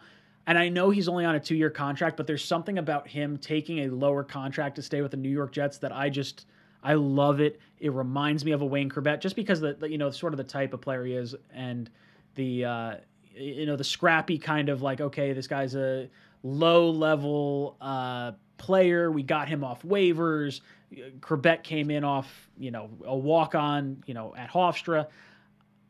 I think for me, that's might be the player that I'd go with and would get me to spring to buy a jersey. But I just want to see a player that's worthy of getting a second contract before I spring for that next one, because I wind up getting burnt on jerseys like way too often. I had a Sam Darnold jersey. I had a Jamal Adams jersey. I had a Sheldon Richardson jersey. It's just, I'm picking the wrong guys every time. Yeah. Well, let me say, I don't think that players aren't going to come here for the uniforms, though. Let me just say that. I wanted to say something with what you just said, but I lost my fucking train of thought already. That was so fast. I was like, sorry. Hey, and I already forgot it. Well, Berrios, I'm saying the pinstripes, the Jet logo on the side, F-16 fighter jet gray. I don't know. I'm trying to jog. I like the green. I mean, I like the green though. I mean, I'm a big green. Green has always been the Jets to me. I would hate to see us change to gray. I get what people are saying. Like, there's nothing green with the Jets, like with actual Jets. Yeah, I get it. They could paint them green if they wanted, but I don't know. I just think green is our color, and we should do that. But as far as I get what people. I don't like the shoulder wings. Those things, like I don't. Saskatchewan Rough Riders. Yeah, right. It does. Like I'm not into that, but they don't bother me like they bother a lot of other people. Some people get like really upset over it, but I hope we do the right thing with I just don't want to see the damn Titans helmet be our alternate. Like that makes no sense to me. Me up. I don't like the Titans. Like the colors it's just blue. like it's blue and mustard.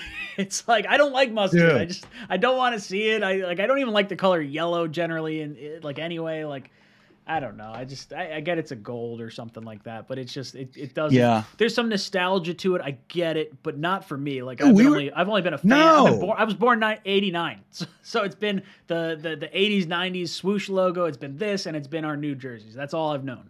Totally. I mean, think about it. You know, we were the Titans for 3 years. That's it. Yeah. We've worn every other logo more. Why can't we go back to one of those for the alternate? Why do we got to go blue and fucking gold? What is that? Like, remember the Titans. That's just it. It's like I don't want to remember the Titans. I want to remember like the Jets. The Jets. That's what I want to remember.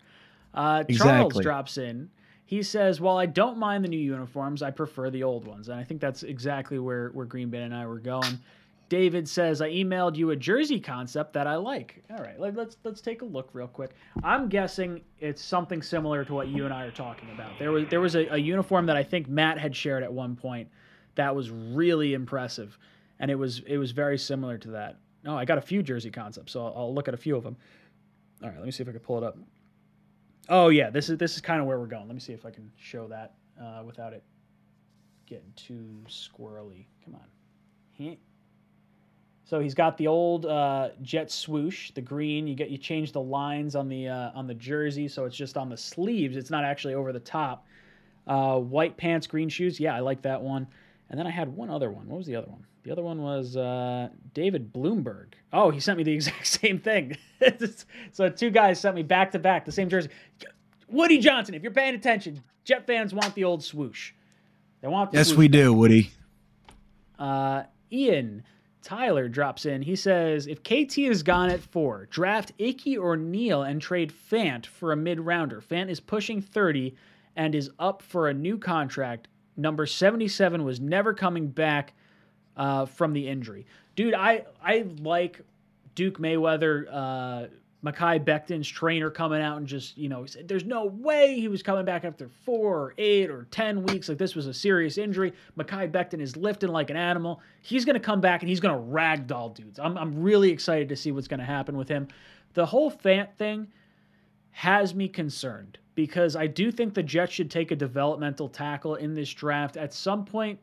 I don't think I would do it in the 3rd round, but I would say 4th or 5th round. Joe Douglas should be able to earn his draft status of being an offensive line scout and be able to get one of these guys in the later rounds.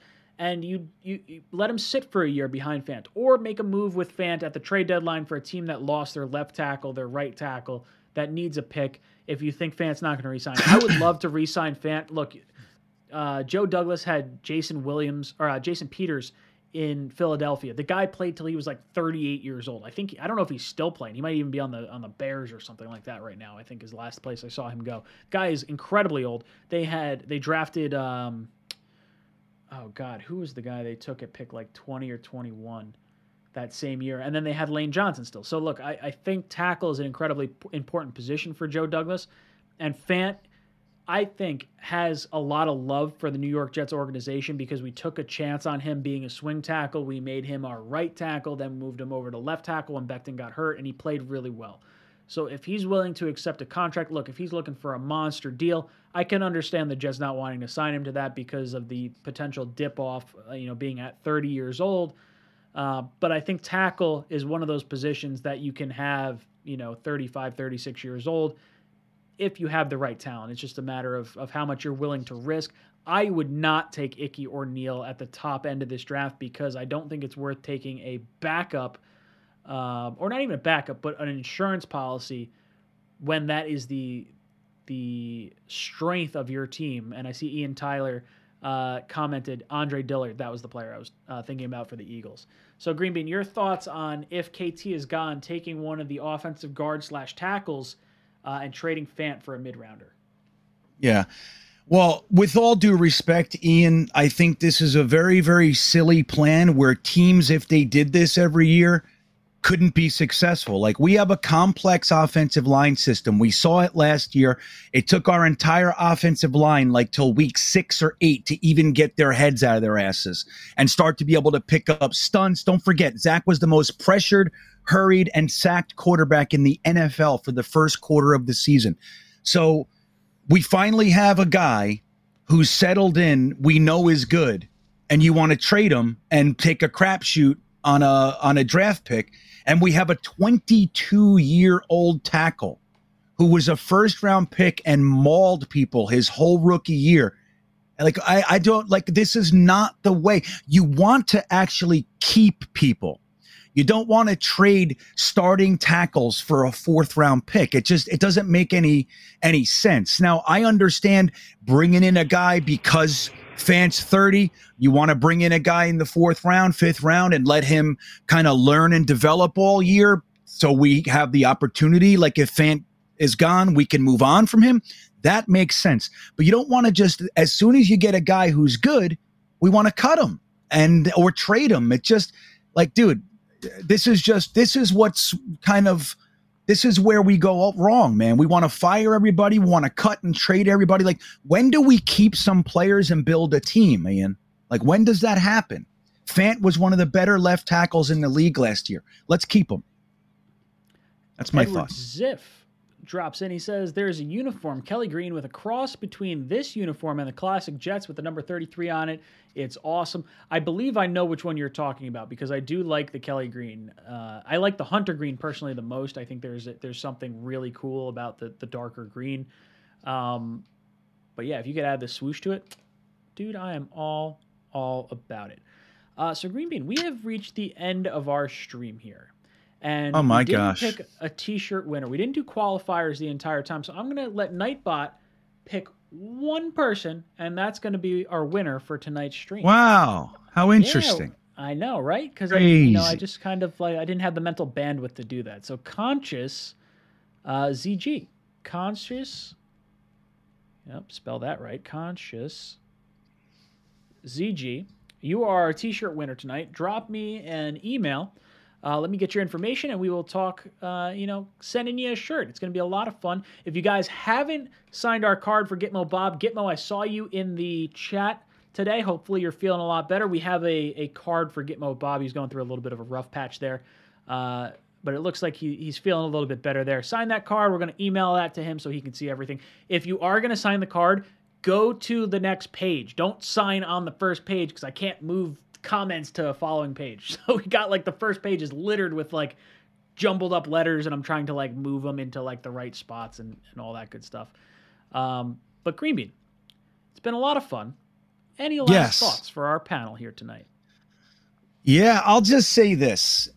Guys in the chat and Jets fans around, you get real stuck on your one idea. It's a good idea to at least consider alternative thoughts. That's how we create well-rounded opinions, everybody. You consider other thoughts and you process it all together, and maybe, just maybe, your idea isn't the greatest idea in the whole wide world. Imagine that. I know that's tough. That's my advice for everybody today. You'll find that life gets significantly easier when you're not at war all the time. And I'd like to remind you, we got the Thursday thick of it this week on Thursday night at Green Bean Jets Fan, 8 p.m. Be there or not. I love it. Chat, yes. We love you guys. We have the best community in all of Jets YouTube and the whole Jets fan base. I really enjoy the conversations you guys have over there. It inspires some of the conversation that winds up happening over here. So really does mean a whole lot. But boys, it's been a lot of fun. My name is Ryan. This is Jets Talk signing off. JETS.